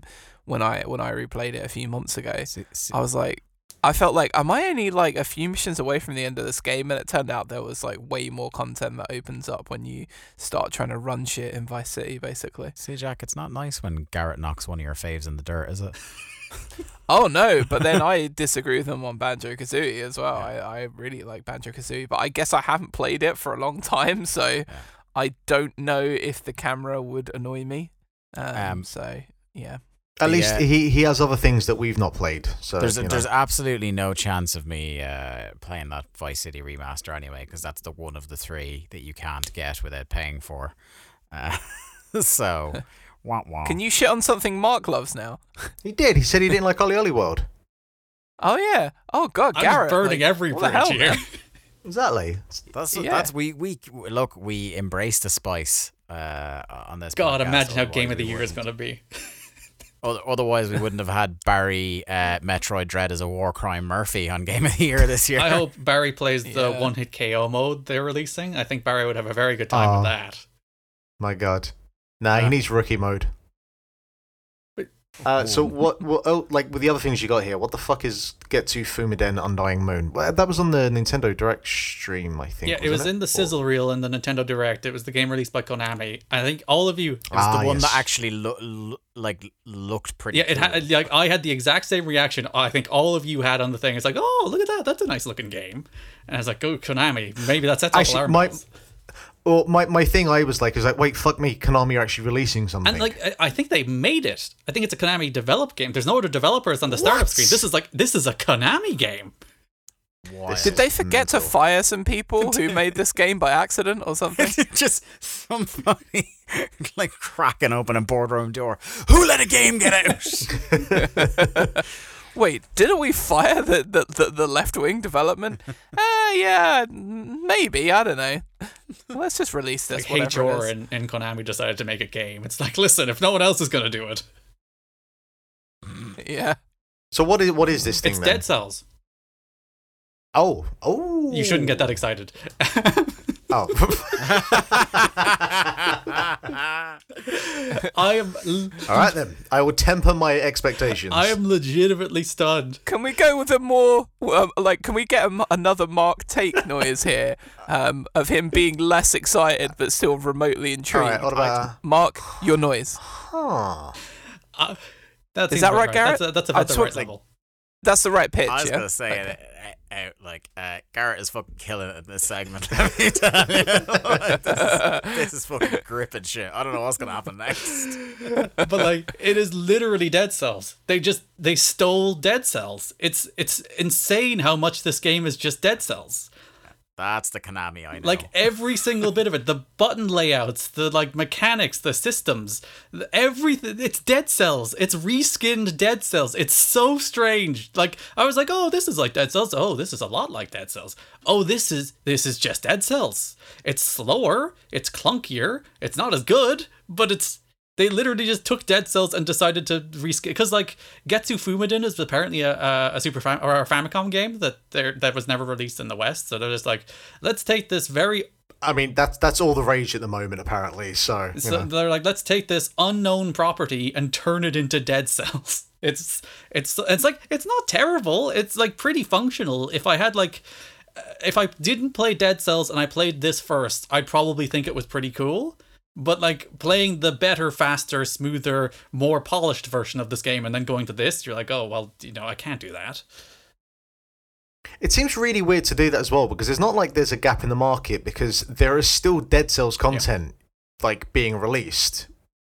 So it seems like a weird flex to go in this direction, but it doesn't sound like it's worth picking up. It would like, if I went all the way through, it would probably like be a real solid ham sandwich candidate. It's like that kind of tier. It's actually not bad, but if you play Dead Cells, you'll be like, oh, this is Dead Cells but worse. Why I can just play Dead Cells, it's right there. I just played Dead Cells. Yeah. Okay, fair enough. You are one of two people I know that's played the Triangle Strategy demo. So friend of the show, Niner, has finished the entire thing, and he said there wasn't actually that much in terms of actual gameplay, and that was enough to make me go, I might skip this. Yeah, this game is shockingly talky, like stunningly talky. Whereas like, there's 3 chapters. I've only played through two of them at the moment, where it's like there's a bunch of talking and then you play an actual tactical battle, which is, the video game. And then there's like a good 40 minutes to an hour before you get to the second actual like tactical battle. I feel like Octopath had that going as well. Like I enjoyed Octopath the time I spent with it, but I felt like that was a real like, you just sit back, it's going to be a while before you get into it, guys. Yeah, and I think this is worse. Like I have a lot of time for Octopath, and this is like, as I said, it was like 40 minutes to an hour between actual like fights. And I'm like, that's what this game is. Why are you making me wait so long? And like some of that is optional. There's a bunch of like optional like cutscenes you can watch, and I suppose you can zoom through them quicker. And the actual tactical stuff that's there in the demo is actually, it's fun. It's a tactical RPG. You can't go wrong, really. But I was stunned at just how slow it was. How like it just wants to introduce all of these characters and introduce all of this world and introduce all of these conflicts. I will say a very nice touch. When any character is talking, you can just press X and it'll show you a little profile of who they are. So if like you missed who they are, it's like, oh, I can just press a button and it says this is who this person is, and they're the lord of this house, and this is their allegiance, and this is your relationship with them. That's cool, but it makes me concerned that there's like 1,000 fucking characters, and that was a necessity. It's utterly needed. There are so many characters introduced in these 2 chapters that I'm just like, I'm not going to even remotely learn who all of these people are. Some of them are in my party, and I'm still like, which one are you again? Fucking hell. I always forget Amazon Prime has that. You can like watch Amazon Prime as if it's like, a really old school reference here, but VH1 like pop-up video where you just have loads of facts about the people that are on screen and who they are and shit while stuff is playing. Has anyone ever like delved into that before? No, I didn't know that was a Remember thing. the original Wii U trailers had that, where it's like it was the TV thing where it would show you who was in the TV show on the gamepad while you use the gamepad as your remote? No. I did not know that. I don't think anybody used No, it. yeah, but me either. Yeah, that also could be it. Do you know what I really wish we had? Like games have done such a good job now about having like more accessibility features with games. I really feel like when you have a story heavy game like this, they really need to have like a TLDR sort of mode where it just give me the condensed version of this fucking story so I can just get on with it. I'm bored, lads. I think specifically you want that, Mark. I do very much, yes. Triangle Strategy does have that. There's like a little story so far screen, so you can just be like boom, boom, boom, boom. So really, It might be better off if you just skip all of the dialogue and read that. Okay, all right. I'll just read. Imagine I'll that's just for read a Kojima game. I'll just How long read would the that be? Wikipedia plot and be done with it. But yeah, I was super high on Triangle Strategy. I was like, I am looking forward to this. And this demo has tempered some of those expectations. Maybe it'll be a little faster paced in the back end when maybe they front load the exposition, which I'd be fine with if that's the case. And maybe it's a little quicker getting from like battle to battle. But it's like, it's a tactical RPG. I just want to do fights. It's also not the best way to present your demo, surely, if you're trying to get people hooked in. Hey, is this what you think this game is? It's not. Which I guess is the opposite of misleading. So you know what? I admire their honesty. They are very upfront. But yes, that's Garrett's random tour through games he gave somewhat of a chance to in the last 7 days. I see. So I guess like you've even pissed off somebody that's a friend of the show, because Nina might hear that and be furious as well. Livid. So yeah, just scorching the earth. That's what I love to hear. Before we get into the news, which is kind of like there's only 2 news stories, but one of them is pretty big. We've got a listener question in here from a friend of the show at this stage, I think, and linked to the cast official New Zealand correspondent Nathan at Punk for Life on Twitter. He said, "This is something that God, I wish this was a week where we had Barry on." But are you tempted by WWE 2K22? We all know 2K20 was an abomination, but this looks better and it feels like an age since we have a good wrestling game. Or will you wait to see what happens? I'm gonna lead off on this one. I will not be giving 2K22 a chance. Once bitten, twice shy, a bunch of times bitten, in the case of the 2K's wrestling games. I don't know about you guys, I do get the graw sometimes for God, I wish there was a good contemporary wrestling game. I don't know what I'd like it to be necessarily. I don't know if I want it more sim or arcadey style. Do I want kind of the AEW game that is in some stage of development seems to be going more down the kind of No Mercy route. I had liked some of the things the WWE games tried to do, even though moment to moment trying to play them is garbage. I appreciated the idea of the universe mode as a kind of weird kind of almost procedurally generated mode in that. But I just those games have been too fucked for too long, and some of the images I saw, whereas they don't look like I genuinely, with that 2K20, there was a lot of them where I wouldn't be able to pick what wrestler they were supposed to be out of a fucking lineup. They look, some of the images I've seen, the wrestlers look more recognizable, but that is not to say that they look anything like what we have come to expect from the PS5, Xbox Series X generation of consoles. I think they still look like, last generation. And the thing, I don't know if you guys saw this, the trailer they released on YouTube today that had a bug in it. Oh yeah, the language thing. It's like the media not found screen. Very good. Yeah. Jesus. Yeah, it's great. Do you think though, like your general just disinterest in the products to this point, like plays a part as well in not being as interested? I mean, yeah, a little bit. But the same, like these games, fair enough, less now because they released like 7 million wrestlers. But like the W2K20 had every wrestler in the history of wrestling in it, so it's not even like I don't like the current wrestlers, because it still has like Goldberg in it. Yeah, not only that, but like one of the things those games have mostly had is a pretty good creation suite, and the online, like the advent of being able to download somebody else's meticulously designed wrestler, kind of like you can pretty much put anybody in that game you want, and it's even less a problem than it used to be, because like back in the day, if you want the authenticity, it's like, well, you can't like put in their music and their video anymore. But now it's like what are wrestler entrance videos now? Yeah. Like there, and what like since wrestling music, CIFO's left, like all the teams sound like shit as well. So like I guess it's virtually indistinguishable. Do you remember like when you would play some of those early games and everyone not only had their own distinct entrance music and video, but a lot of them had like a distinct like walk to the ring as well, Yeah.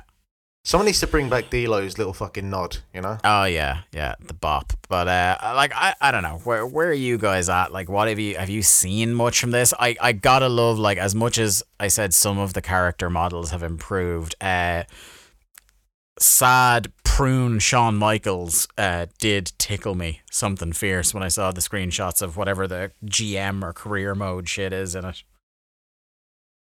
Why is he a sad prune? Have you not seen it?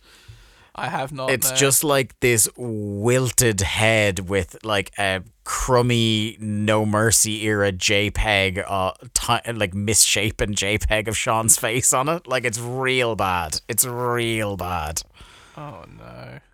For me, like, I think just in general, I'm not too fussed about wrestling games at the moment. Because like I had Fire Pro Wrestling World, and I played it for a little bit. But even that, I kind of bounced off after a while. And I think like those types of games and like fighting games, because there isn't really a like an objective in terms of, I mean, yeah, sure, there's like an arcade mode usually, and I played like a bunch of Tekken 2 and Tekken 5 when I was a kid, and I loved completing each character's story mode or arcade mode. But past that, there isn't really much of those games other than just to get better at these games. But I'm not going to get into the competitive fighting scene. And sure, with the wrestling games, they would have like their story modes and whatever. But to this point, I don't really feel like I'm going to sit down and, oh yeah, I'm going to, spend a couple of hours playing a wrestling game. I think I'm out of that loop.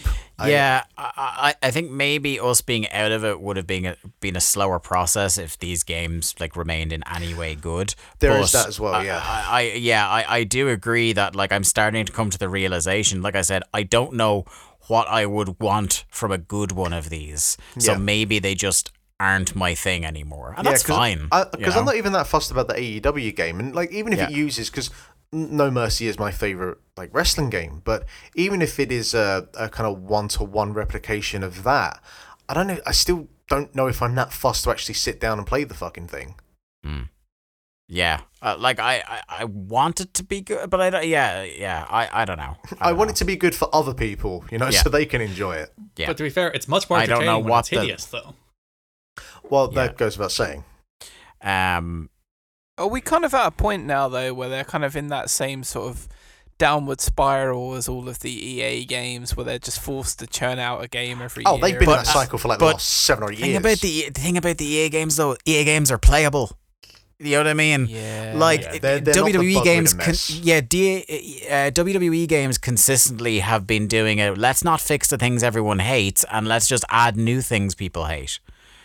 or periodically just strip a bunch. Like, do you remember when they made the transition between like the PS3 generation, the PS4 generation? They basically said, look, we're not fucked on this turnaround time trying to put all the modes back into it. So like in whatever the first one on PS4 was, it was a fucking wasteland. Like, there was fuck all in that game.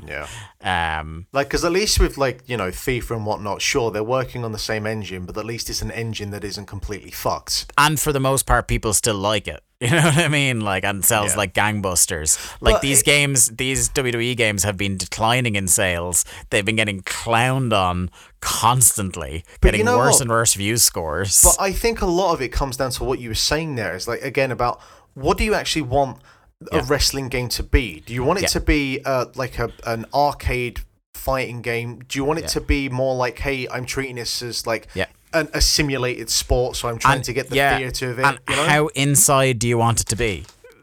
You know what I mean? Like, it's a I will concede that is a tough line to walk, like, as to, you know, what you want that kind of game to be. Jack, like halfway through the game, John Laurinaitis walks up to you and says you've been released due to budget cuts, and then it just deletes itself off your hard drive and you can never play again. That'd be great. Yep. To be fair, I'm fitting with Garrett's 15 minutes gimmick. Jack, I want your live reaction. I've just sent you the photo of Shawn Michaels into our host chat there, if you wouldn't mind having a look at how he looks in this game that's releasing in the year of our Lord 2022. Oh God. He does He's look making so such a sad face. Yeah. It's like, it kind of looks like the pose he's doing, he should be celebratory, but I don't know, it's kind of like Vince has got something on him and he's making him do it. Yeah. He's making him be Shawn Michaels even though he doesn't want to be Shawn Michaels anymore. I'm convinced that was an NPC in Max Payne 3. Yeah. God, it's terrible. It doesn't even look like it. Yeah. The other question was sorry. I was going to say, like, Garrett, we haven't heard from you yet. Tempted is a harsh word. I'm not going to buy it at launch. I have looked at like the gameplay trailers, and it looks better in terms of how it plays. Like, they've gotten rid of the counter system, which I hated, where it's like you have a limited number of counters and then you just can't counter anymore. That stinks. They've gotten rid of it. So now they have like a stagger meter where if you stagger somebody, then you can hit your finish without fear of being countered. But otherwise, you can just spam counter all you want, and I think that's more fun. So like there is some things in the game that feel like they're like, all right, these games aren't fun anymore. Let's try and make steps to make them actually enjoyable to play. But like, I'm never gonna buy it the day it comes out, and whenever it is, March. Yeah. I want it to be good. I am just. It has happened one too many times now for me to be like, yeah, I'm in any way jazzed about it. Like, the game will be $25 by June, which if it's well reviewed and people are still having like fun with it by then, I'll be like, you know what? You know, I haven't played one of these in, I don't know, probably like the best part of a decade since I've really gotten into one. Because there's a few I bought and like I've instantly regretted it. Like, immediately I'm like, oh no, what have I done? Like, not even the 15 minutes, I'll move on. It's like, I very rarely feel like my money is wasted from games. I'm like, oh, maybe I'll come back to it. That's like, no, why did I do it? Why did I give them money? Why have I enabled this behavior? They've duped you. Yeah, I was still buying most of them up until I never got the last one or two, but I was doing that, like you said there, Gar. I was waiting till the price completely bottomed out on them. I don't think I've been a day one guy since the one with Punk on the cover, which was 2013, wasn't it? Yes. Yeah. Disappointingly, there isn't a Switch version. Did you play the Switch version of 2K18? I did not. Good. No. That's why I wish there was a Switch version of this, because that would at least, you know, even if the other versions were kind of, you know, cleaned up and lesser when it comes to bugs and whatnot, you can always count on a Switch version to be a bit of a mess. Game Pass would change things, though, right? Well, yes, if the game was free, I would much more approve of it. Yeah, exactly. But that's what I mean. That's what it would take for me to be on board, I think, from day one would be Game Pass. Yeah, I strongly doubt it'd be on Game Pass. What it would take for me is to be given the game for free. Yeah, that's fair. That's where I am right now with with WWE. We have another question as well. Was this from Nathan too? Yeah, they're both from Mark? Nathan. Yeah. So he asked thoughts on. Oh, I thought you meant like Nathan 2, like Jack 2 from Tekken. Yeah. Like there was another version of Nathan who was a robot. Yeah. He asked thoughts on Wolf Among Us 2. I've only seen some screenshots myself, and I was a big Wolf Among Us Season 1 guy. Really liked it. It was back before Telltale utterly shit the bed and ended up not being a thing This is anymore. fake Telltale now, isn't it? Yeah, this is like a bunch of the people that were there. But it's like They're now a somewhere company else. came across the dead corpse of Telltale, like stole its clothes, and it's Yeah. like, hello, friends, I am Telltale now. Yeah. Basically took on like all the, well, I say all the very few properties they had that weren't some other license. Yeah, because like who wants to put acquired this the out. rights of well, basically anything that Telltale has. Well, you see, that's the thing. Almost everything they were doing by the end was a licensed property, so it's the really early stuff that wasn't. And even this is based on the Fable comic books. So, like, do you know what I mean? Like, this isn't an original concept either. So the thing about this was the one that was already in some stage of active development when the company imploded. It was this, and Garrett, do you remember what was the game that was like half out and finished when the company collapsed? And they were like, "We'll play." Was it the last season of Walking Dead, where they're like, "Okay, before we fire absolutely everyone, we'll pledge to finish it," and then that's your The lot. one people actually still liked will get out and over the line, and everything else, because there was like half of these were still left like hanging, weren't they? Like they didn't finish the Batman series. I can't remember. I know it like was absolute dog shit, like performance wise. Because I remember watching Barry try to play it. Yeah, it's saying it's being developed by Telltale Studios, Telltale Games, and a studio called Ad Hoc Studios, which I feel is a very apropos name. Doesn't inspire confidence, does it? So I'd say I'd say like it's a thing where Telltale had started the work on it, which is why Telltale is still there on the banner. But yeah, I loved Wolf Among Us. I want it to be good. If one of the things they brought over was the Telltale engine, then it will be bad. Because that's the thing, is they never fixed that fucking thing. Do you know, and as they tried to make more and more ambitious games, it broke more and more. I've never actually looked into that engine to see exactly how it works, but I'm just looking at it now, and It's it's just like, full of fucking spiders and nightmares. until 2016, Telltale Tool, the engine, did not have a physics engine, meaning that if a scene required an object to fall, this had to be animated by hand, taking time from other more productive activities. I'll say. That is wild. I never knew Telltale made most of the CSI games. That changes everything. Yeah. Yeah, that was like their license thing before them doing license thing was a big thing. It was like that, Jurassic Park and Back to the Future, weren't they? The pre-Walking Dead licensed ones they did. Yeah. Well, they're saying here, from what it says on Wikipedia, that this is being made in Unreal Engine 4, so that at least means it has a physics engine now. Yeah. Like, it's such a... Like, I enjoyed... Whenever there was a good story in one of those, I enjoyed... Like, it's not the kind of game I would want to play all the time, but every so often I enjoyed one of those. Like, I pretty well enjoyed the Game of Thrones one they did. Same with Tales from the Borderlands. God, it would have been nice if Batman rocked. And yeah, Walking Dead was the good one, apart from Wolf Among Us 1. But where are you with Telltale games, Garrett? It feels like a good Telltale game would be a nice sweet spot for you. Never touched them, unless other than the CSI games, which I've now discovered were Telltale, and I played some of them. So you're a big Telltale fan, but you just didn't know it. Like Telltale was the thing I admired from afar and found like fascinating, just as a company that exploded and then took on far more licenses that they could possibly handle and then imploded. I think that's a really interesting video game story. But I never played any other games. Never even never bought one. Never even gave it a 15-minute try, Dave. Wow. That's incredible. Incredible scenes there, because I would have had you down for one.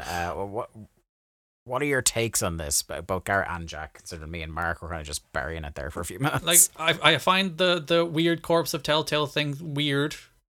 That doesn't inspire confidence in, like, is this going to be true to the original Wolf Among Us, or is it just these people have found this intellectual property and they're like, well, we have some of a game here, we might as well finish it and sell it to people. because I don't think have new Telltale released anything else other than maybe finishing some stuff. No, I think it was finish The Walking Dead, and this was at some early stage of development, so do this as well, and then I think that's it. So at least that says they took some time on this. Yeah, because that was that was definitely I pre-pandemic. think 2019, the last season of The Walking good. Dead came out. Yeah. Yeah. So, yeah, wild, man. Yeah, it's very strange. As I said, I find Telltale as a company far more interesting. They should make a Telltale game about the existence of Telltale. The no clip doc on that company would be unreal. Yeah. Jack, what do you think about all this? Yeah, I never played Wolf Among Us, the first one, so I don't necessarily have any specific thoughts to that. It's interesting because were you a Telltale guy? Other than that, I sort of dabbled in and out of a few Telltale games in terms of watching people play them, but never actually played one myself. Yeah. So like I'd watched bits and pieces on YouTube because I just, again, like Garrett, I was kind of intrigued by the fact that there's this company who have all of these massive properties, and they're making these cool kind of, like talky through games, like experiences rather than actual out and out games. So I watched some of it, and yeah, I enjoyed broadly what I saw, but I just find it more fascinating that you managed to grow something like Telltale, literally, new video game company rising from the ashes, to get to the point where they're working with all these super established brands. And even with all of those brands and those names on board, they managed to tank it into the ground. And I find that more fascinating than any of the games that they produced at any stage. So yeah, in terms of this one specifically, in Telltale Games as a whole, I don't have too many thoughts.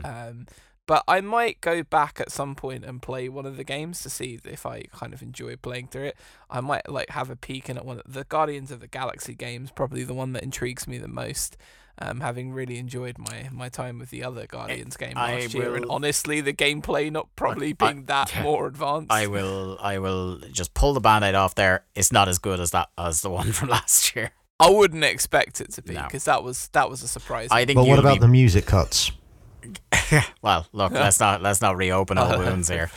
Please, God, no. Let's move on into the news, and tell you what, let's take the shorter news story first, and a follow on from something we've been talking about the last couple of weeks. Mark, what's been happening over at Team 17, the Brain Trust? So the one thing I started writing this tweet, but I didn't know how to formulate it, but I'll try and say it here. The one good thing I've seen so far from gaming companies announcing their interest in NFTs and blockchains and the metaverse, all which are probably just coming from like the CEO and blindsiding the rest of the company, is it's kind of galvanizing the other members of the company to reach out to Eurogamer and everywhere else and just say, oh, by the way, this company's a fucking shit show, which seems to have been the case with Team 17. So yeah, last week, as we noted, that Team 17 brought the eye of the internet with the announcement about a range of collectible Worms NFTs. But while the reveal, swift condemnation and embarrassing backtrack have now all passed, employees at the developers' main Wakefield and Nottingham sites remain stunned. They say the incident reflects a company out of touch with its staff and was yet to say sorry to the team members left in the internet's firing line. So yeah, a bunch of employees under anonymity, there's a word, spoke to Eurogamer and said how they felt let down by how Team 17 handled the announcement, the company's refusal to listen to staff concerns. Apparently they're a workforce that already feel worn out at the moment. Team 17 staff, past and present, confirmed the company has recently been shedding team members, as many are fed up by low salaries, long hours, and concerns around HR and upper management. Team 17's public Glassdoor page paints a similar picture, with many one-star reviews over the past 6 months and a further flurry after last week. Now, rather than brush the NFT under the carpet, Team 17 members have told Eurogamer they need to speak out on a range of issues that bosses have to both acknowledge and improve. So the article, goes on from there, but between this article and between people I'd been speaking to that knew people that had either worked there or were working there, there's like senior QA members on 19,000 a year, just like grossly underpaid employees, and considering like the way things are in England at the moment, and to some degree over here as well, it's just not acceptable. And I can't remember the announcements that Team 17 made about like their profits last year, but they're in a pretty healthy place, and their CEO, took home a pretty kind of hefty financial package. And she's blocked her Twitter account because I imagine she was getting bombarded with, feedback, shall we say. And this has all been a bit of a shit show. And it is what was just meant to be this, grand announcement about a Worms NFT, which looks shit to begin with, has now really shone a spotlight that the upper management of Team 17 probably wasn't expecting to happen. And also another case, and we was talking about this with Activision and Ubisoft when we was doing the Game of the Year stuff last year. Another kind of glaring example of HR being there for the interest of the company and not the employees, and that's just not what HR should be. So it's a pretty damning indictment of a read. I'd recommend anyone to go check it out over at Eurogamer. And there's no real hot takes here other than just what a shit show. It's interesting to see it as the straw that breaks the camel's back moment for a company like this, where it's like, because if you're in the trenches like that, like together, like grinding out release schedules for games and producing games and marketing games, and you're underpaid and you're overworked, that creates a sense of camaraderie within those people. And like there's a point in this, it's like these people actually take great pride in Team 17, even if they're underpaid and badly treated, they take pride in their work and they take pride in what they do. So to see them being mistreated and underpaid, and then the management and CEOs just throw the name Team 17 under the bus with NFTs, like that is just such a sense of betrayal when you've already given like so much of yourself to that company for so little return. And it just must be hard. And I can see why everyone's like, well, fuck this, fuck this company that we've given everything to and has given nothing to us, and then they just shatter the entire reputation we worked so hard to build with a single tweet. Yeah, I wonder, like, if other companies that are still looking into and toying with the idea of NFTs, like, I have to imagine they look at this and it's like, all right, well, we need to, if we are going to do it, we need to at least have this conversation with everyone in the company, because that's one of the big things with this is clearly like these people saying either we were completely blindsided by this, or we voiced our opinions and we're negative about this. And while it's fuck NFTs, that's fair to say that's what our stance is, like at least have the conversation, at least announce to your employees that look, this is a thing that we're doing, but just to be so brazen about it and do this. And I wonder if other companies will at least look at this and think about, all right, we have to make sure that if we do this, we approach this, at least present this to the fucking company and go from there. I can't remember who tweeted it, but someone mentioned like they got a bigger heads up about this Eurogamer article than they got about the actual launch of the NFTs internally in the company. Probably. Yeah. Let's talk, I guess, about the Nintendo Direct that, if you were a keen Twitter follower, would have seen we did a live react on Twitch. Myself, Mark, Jack, and a friend of the show and Grap Up co-host Brian Rose. And it's safe to say it exceeded expectations. I thought this was just going to be, pepper in a couple of decent announcements with the usual, like, here's 4,000 things I could give a fuck about, but have, like, shockingly hardcore communities around them. Baby. And we did certainly get some of that, but we got some absolute crackerjack announcements in here. How do we want to... I suppose there's one voice on here who we didn't hear talk during the Nintendo Direct, and that's Garrett. So maybe, Garrett, do you want to lead us off here and talk about some of your impressions, some of the highlights here, both as the fresh face and I really think the Nintendo guy here. Oh, thank you. That should be the nexus of Nintendo, never mind humanity. But yeah, My big takeaway from this is I think Nintendo's 2022 is like so interesting. Assuming like everything hits, they have such a wide variety of games in a bunch of different genres. Like they have Advance Wars for a tactical RPG. They have Switch Sports, which is like the broadest game imaginable for the Animal Crossing folk. In theory, they have the likes of Bayonetta and Breath of the Wild if both hit their dates for like the hardcore person who wants to like get a big deep experience. They have Mario Strikers for the sports games. They have the Splatoon 3 and the Mario Kart DLC for like the multiplayer crowd. It's really interesting. It's such an interesting, varied, and then Kirby, which is apparently the best game of all time. And yeah, I think that was my big takeaway. It's like, what is an interesting 2022 Nintendo have lined up for us. Oh, Kirby and definitely Portal, the game. for fuck's sake. Portal 1 and 2. Like, just fuck it. Drop that randomly in the middle. Like, not. I had never seen so much as a whisper about that being a thing. And then, boom, there you go. Yeah, Kirby, definitely the game for the meme people. Although it does look great. There's just the one thing there about Breath of the Wild, because I was on a call quickly before we jumped onto this, and Have you got exclusive news? No, I don't have exclusive news. But with this direct, Breath of the Wild does not need to come out this year. Well, like they have like what's the fall game? This is the thing. Is like, but this is the thing. No, because I'm going to say this right. Between the Mario Kart DLC, which they've got like the waves that they're doing that for, and what was my other point going to be here? And the Wii Sports thing.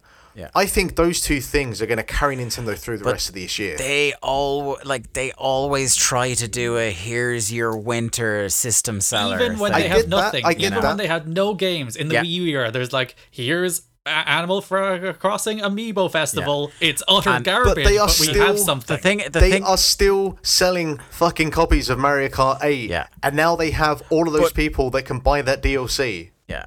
Yeah, they will. There will be people that definitely buy that DLC. Nintendo, but, the latest game here is Xenoblade in September. Nintendo have games in October and November. It very much, like, that was one of the readings. The more time I had to think about it, I was like, they're not saying what the Christmas game is. And I think there's something either that is big, or that, like Garrett said, they're going to try and make a thing like they used to do during the Wii U era. They're going to try and make it a thing. Fucking Snipper Clips 2. I think one of those ones will be Bayonetta, but that's not the winter game. That's a cool game released in October, November, but it's not the winter game. Yeah. Also, again, with that, like, there's two sides to look at that Mario Kart thing. One is like, oh, that's awesome, like 48 new courses. But, like, again, on reflection, they couldn't have said in a louder tone of voice, we are not making Mario Kart 9 anytime fucking soon. 2024 at the earliest. We have no incentive to. No, it's people keep saying, like, they're making Mario Kart. No. Like, Mario Kart 9's in active development. Like, it's their best-selling franchise. It's bigger than Mario. It's bigger than Zelda. It's bigger than literally anything else they do. Like, they're making Mario Kart 9. It's just a matter of when. Yeah.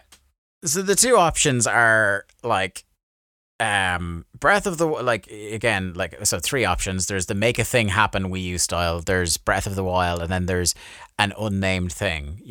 High expectation would make you want, like, Odyssey 2 or whatever the next Mario game is going to be.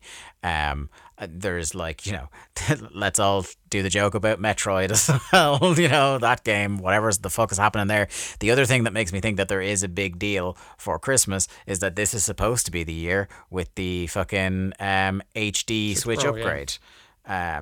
So if they're trying to shift consoles in Q4, there's going to be fucking something. If there's one thing Nintendo are good at is, like, holding some shit back. And there are two games three Breath of the Wild. 3 games that are listed for 2022 that weren't in this direct, which is Breath of the Wild, Bayonetta, and Mario & Rabbids 2. Actually, if there's one thing Nintendo are good at, it's having a Zelda console on 2 different platforms. Yep. If I were to say, if they're going to pull something out of left field, I would say it's one of two things. It'll be 2D Mario, which there hasn't been one on Switch yet, or a new Donkey Kong game. Yeah, Donkey Kong was the one that I actually was expecting during this. I thought, like, you know, they had when Metroid got shuffled around between studios, it left some people free that I thought maybe like whatever the next kind of Tropical Freeze thing is, like not necessarily a Tropical Freeze 2, but you know, the next one of those, like, oh, it's a new fucking Donkey Kong game. Yeah. Cool. That's obviously not a system seller on the level of a Smash, a Mario Kart, a Mario, or a Legend of Zelda, but it is definitely a big Nintendo IP that they can go, fuck, here's the Christmas game that we're bundling in with these new consoles, or just here's the Christmas game if that fucking console slips another year. Did I imagine that there were rumors that the Mario team were making a Donkey Kong game? Wasn't that a thing last year? That rings a bell. It's not a thing I remember. I would be. But that's cool what with like that. the Mario Odyssey team have moved on to, because like Retro, obviously, who made Tropical Freeze, they're making Metroid Prime at the moment, Metroid Prime 4. So Maybe. Who knows? It's presumably they're still making it, probably. Yeah. The real Prime 4 were the friends we made along the way. Yeah, it is interesting because like they're not going to do a direct in June that doesn't have something big, you know.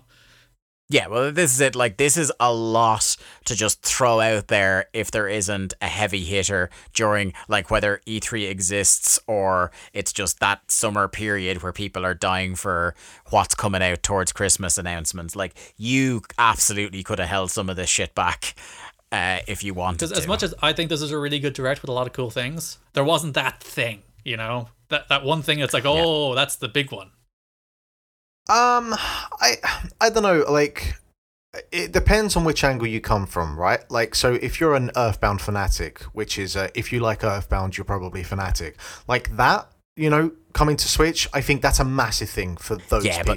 But Mark, the people who are obsessed about Earthbound already have Switches. I realise You know? this. I realise this, but I still think that's a massive thing. I think that Kirby got a lot of traction out of this, and maybe it's just like it's a meme ecosphere like bubble thing, and it actually isn't that big. But I feel like Kirby went from being kind of here to up here in terms of people being anticipating it. Yeah, Kirby has for a long time been like Yoshi tier. Yeah, but this looks like Kirby, but in Mario Odyssey. I have to push back on that too. People keep saying that it's not. Oh. It's Kirby and Really? Mario. It's Mario 3D World. It's not Odyssey.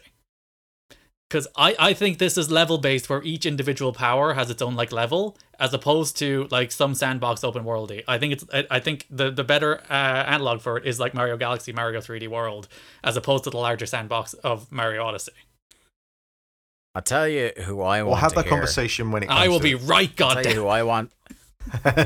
I tell you who I want to hear talk about Nintendo, and that is sports correspondent Jack Lazell, because between Switch Sport and the game we completely glossed over, the return of Mario Strikers, there is plenty of sport to dig into.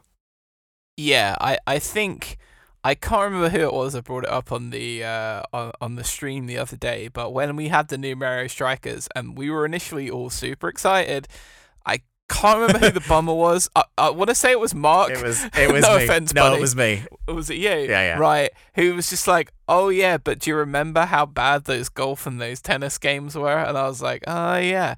I still think I'm going to get suckered into buying Mario Strikers because I think it looks really Would you Yeah, like me absolutely to will, try and Jack. make you Okay. feel better about it, Jack?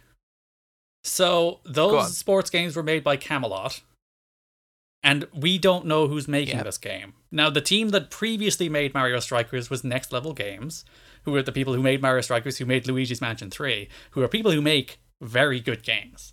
So if it is Next Level Games making this Mario Strikers game, I think there's good reason to be very excited. Yeah, I mean, fair enough, but like, so Camelot had made good games in the past, which is why I was so shocked at how They're bad on a bit of a those streak games of were. bad games now, So I- though. Since like the Wii U Mario Yeah, Tennis game, we've had a bit of a run of like very middling to good at best Mario sports games. Yeah, that's true. I don't know, maybe I'm just pining for the old days, but the Switch Sports thing looks really cool. I've got to say, like, I love the way it looked, just like the presentation of it, and to have, as Mark said, like have a bowling game back in there, and you know, even though the golf thing's not coming immediately, that looked pretty cool coming down the pike. I absolutely not one for the wearing the peripheral that you strap around your leg to then volley balls into a goal. That looked insane, and like you're just going to be hoofing your Switch remote all over the living breaking room and TVs, stuff. But, 2006 Wii style, baby. Hell yeah. I gotta say, but worse though, because Garrett, like, there's one thing throwing your Switch controller, like, or a Wii controller, actually kicking it, the violence of that action, possibly going through walls. At least, into, I will say, at least the strap for the soccer game appears to be like on the thigh, because if it was down like towards the ankle and you got the full extension of the leg before the thing fell off and flew at the TV, then it's real, like you get full speed on that fucker. I gotta be honest, I find it surprising that there wasn't a Wii, and maybe we had this conversation at the time, but like that there wasn't a Wii Sports style game at launch. Well, they made Wii U Sports, which was free to play, and then you had to buy passes for each game. It was like the... I was gonna say, imagine hoofing that fucking gamepad at a TV. Like the Wii U Sports was like the weirdest monetization model for a game like this I've ever seen, and like no one bought it.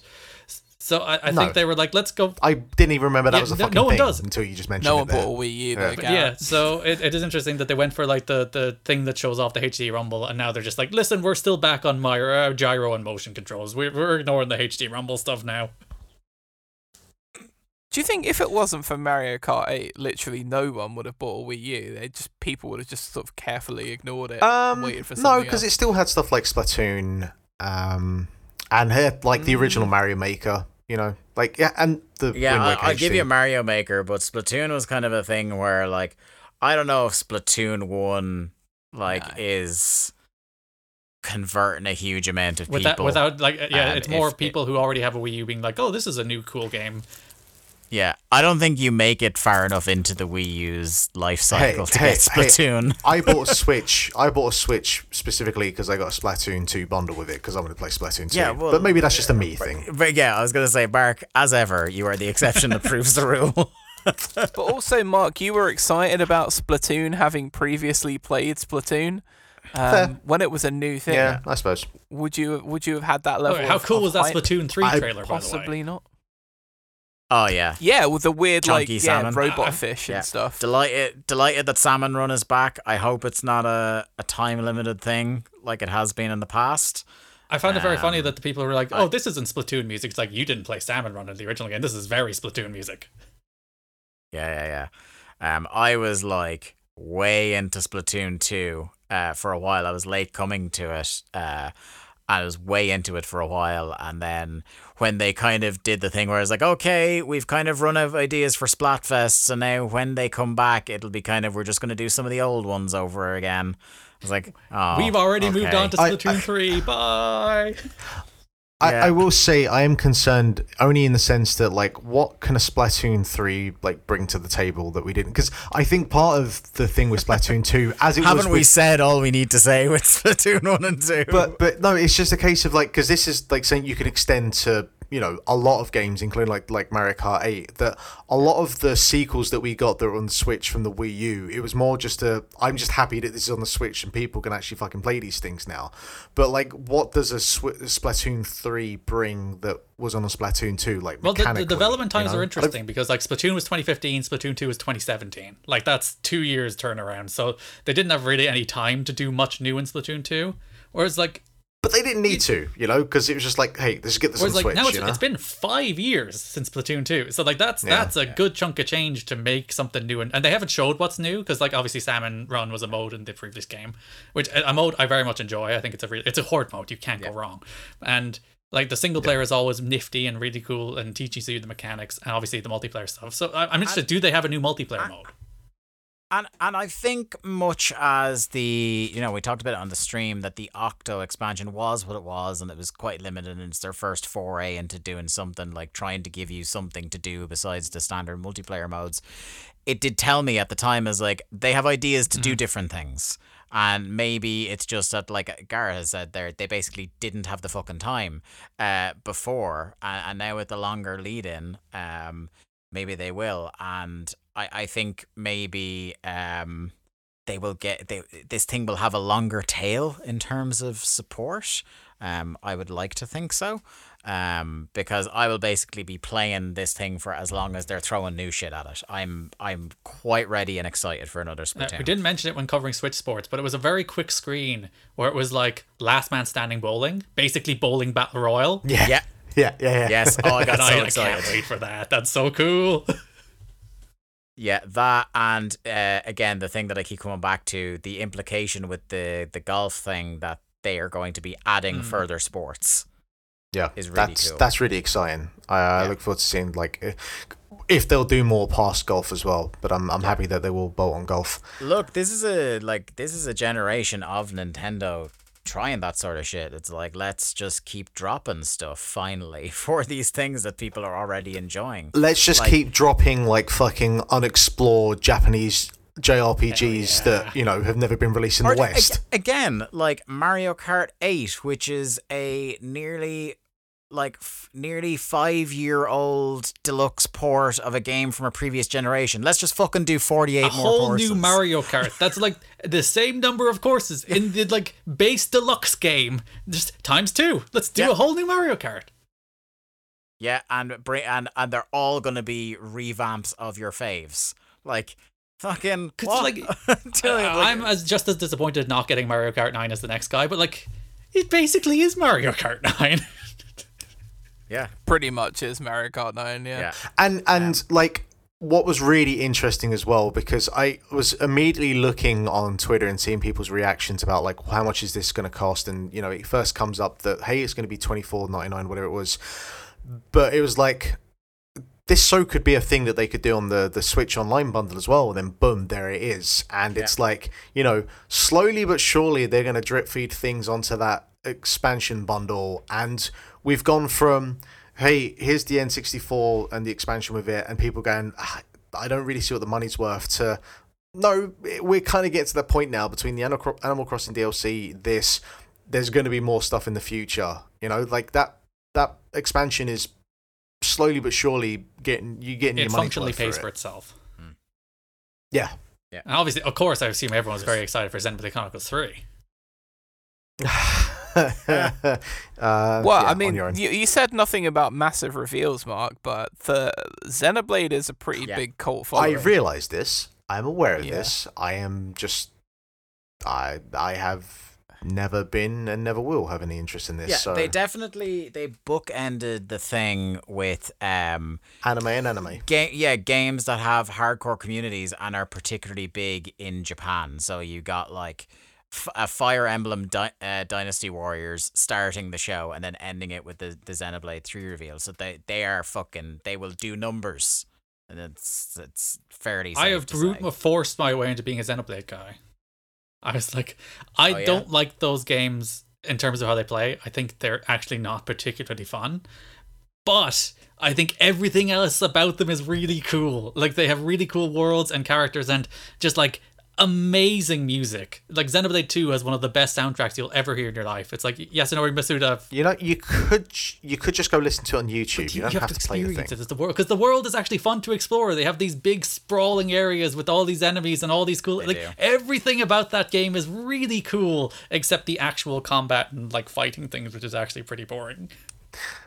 This is not the most compelling argument you've ever made, I've got to be honest. That's how I feel about Yakuza, to be honest. The worst thing about it is the thing Mark likes the most. You know, the actual playing of the video game, it's not great, but like the thing is pretty, and like you can listen to the really cool Yasunori Matsuda music, or Ace. Ace is the best like composer in video games. They make all of the best Smash remixes. Like the exploration music in Xenoblade, it's always the case where you have like the Gower Plains in the first one, or the Garmot theme in the second one, where you just walk out into the open field and like the instruments swell, and you get that moment where it's like, look at this big open world, and you have the cool music, and it's so great and cool, isn't it? And it's like, oh, if only these games were fun. So you're telling me that I definitely need to go listen to some of this soundtrack before Game of the Year, right? There's because I looked at there's a little announcement on Nintendo's website with like a message from the developers, and they're like, and here's the composer team. It's mostly the people from Xenoblade 2 who made like the best music you'll ever hear in your life. There's a battle team in the DLC, in the Torna DLC, like, which I haven't played, but I've listened to the music, and it's like, I was gonna say, man, you really got deep in the weeds on Xenoblade. Because it's like there's a battle theme in the Torna DLC of Xenoblade 2 that is like, it's so good. It's insanely good. It's like, why did you try this hard on Xenoblade DLC? You gotta respect it. I wanted to ask you, Garrett, because it's not often that a remake or a reboot or whatever comes along for a game that I'd never heard of, but I know that you're the kind of Squeenix person here, but like Live Alive, is this a thing that you'd ever heard of? You knew anything about? Because I know the Secret of Mana third game was one of the big ones that was never released in America, Seiken Densetsu 3, that was never released and then did finally get a release in that collection a couple of years back. I think that was the one I'd heard everyone been like, oh, and obviously Mother 3 is the other big one. Everyone's relentlessly heard of Mother 3 for years. Those are like the two big ones people were like really gagging for. I haven't heard a word about Live Alive. There we go. I know Per Schneider, who's like the head of IGN, did a Twitter thread on it. Yeah, he called it his favorite JRPG which is of all time. Very high praise, because I know he was someone who lived in Japan in the 90s, so he probably would have been exposed to a lot of these games at the time. So yeah, I'm very interested to play it. It sounds like a very interesting, and obviously the HD 2D games look so nice. Say what you will about triangle strategies, talkiness, it's a very nice looking game. So, oh yeah, that engine is. And there's great. a Dragon Quest remake coming out in that style as well. That's very nice. Make all the games on that. And yeah, very like it amuses me. Fair enough, there's like very big like casual games in coming up, like Splatoon, like the Mario Kart DLC, like obviously Switch Sports. But it does amuse me that so much of this Direct is like niche genre games for the system that sold 103 million units. It's like, hey, you bought your Animal Crossing? How about a Chrono Cross release? Oh, Live Alive, yeah, Xenoblade 3. Those are the games you want after Animal Crossing. Yeah, and then again, then there's like random stuff like fucking just Portal just dropped, you know. No Man's Sky. No Man's Sky, yeah. Which again, I was like, I just figured that it was already on the Switch. So that one came as a surprise to me. But the thing with that is everyone's saying is like that must be like cloud based, because how the fuck that thing's gonna run? It's gotta be. Like, I mean, by the nature of the game itself, like so much of it is cloud based. Or is it secretly a Switch Pro game? Oh. Looking at these games, it's like maybe it is. Maybe there's some secret Switch. The tinfoil hat. It's like, the only way No Man's Sky could run on Switch is if the Switch Pro's coming out. When did they say it's summer? Didn't they? It's for. Yes. And the thing that cracks me up is like within all of this as well, like Disney have this free-to-play kart game that just like in the same direct. Oh, by the way, 48 new Mario Kart tracks. Like, you know. Probably smart to make it a free-to-play thing. For that, I'll probably at least pick it up and try it and see what it's like. But and it's definitely like we got to acknowledge how many of capital T, capital K, the kids have Switch, and they'll be fucking bet into this. Yeah, you know what I mean. I completely forgotten about that. Like, I remembered like Live Alive before I would have remembered that Disney. Your mind is just on Chocobo Racing GP. I get it, Jack. You there's only room for one heart rate. It really is. Yeah, I'm not gonna lie to you. I can't wait for it. I think as well is because it came in. There was like a like 3 or 4 games in a row. They were like Front Mission, Speedstorm, The Force Unleashed, and that Gundam thing. Where it's like, okay, my brain is switching off here because there's nothing here of interest. And then Kirby ate a car, and it's like, oh, yeah. I got. Speaking of kart racers, by the way, I meant to mention earlier when I was talking about my work, I had one of the 15-year-olds in one of the groups pull a WizPig reference on me this week. WizPig? The evil pig in Diddy Kong Racing. Oh, yes, of course. Yeah. I was just like, holy shit, dude. That's a fucking deep pull. Will it be Mario Kart 9 that we finally get a story mode? Oh. Probably not. Get it by the batshit people doing the Mario Rabbids story mode. Oh my god, that'd be amazing. No, because then it means we'll probably get Rabbids in the. Well, I guess they could do anything at this point with the other thing they say for Mario Kart is like open it up to just have Nintendo characters in general, and the likes of Link coming in is the start of that. And I can only hope, based on this week's news, that you get Kirby in and it's him doing mouthful mode on the cart. It's the only way you can do it, guys. Oh, I just think the finish line should just be Kirby's giant gaping mouth. You'd have a race course where everything is Kirby all the time. That'd be a race course where like you start and you go into Kirby's mouth and then come out the other end, and You do a lap. No. You don't. You don't know. But you're racing inside of a Kirby, and you have a massive existential crisis about what's happening until you escape at the end. Maybe thinking about Sexless Rock. Yeah, maybe Metroid Prime 4 is going to be like Kirby has inhaled the universe itself and become a singularity. Kirby was the original Metroid. Yeah. Because the new Kirby game is post-apocalyptic, so it's actually building toward Metroid. That's right, yeah. I keep forgetting that element of it, that it's in this weird kind of like cartoony Last of Us sort of world. What the fuck is this game? Oh, so hyped. I think on the note of Kirby becoming a singularity, we should leave it at that for the week, gentlemen. This has been another episode of Link to the Cast. Thanks for listening in. Follow us at Link to the Cast on Twitter if you want to catch up what we're doing. Ask a question like Nathan did this week. Thank you again, Nathan. Or just, give your takes on what we've been talking about or what you'd like us to cover. Individually, I'm at The Day to Dave, Mark is at Lithium Project, Jack is at Jack Lazell, and Garrett is at Garrett Kidney. Thank you for tuning in, as I said, to another Link to the Cast. We'll talk to you again next week. Be safe and good luck.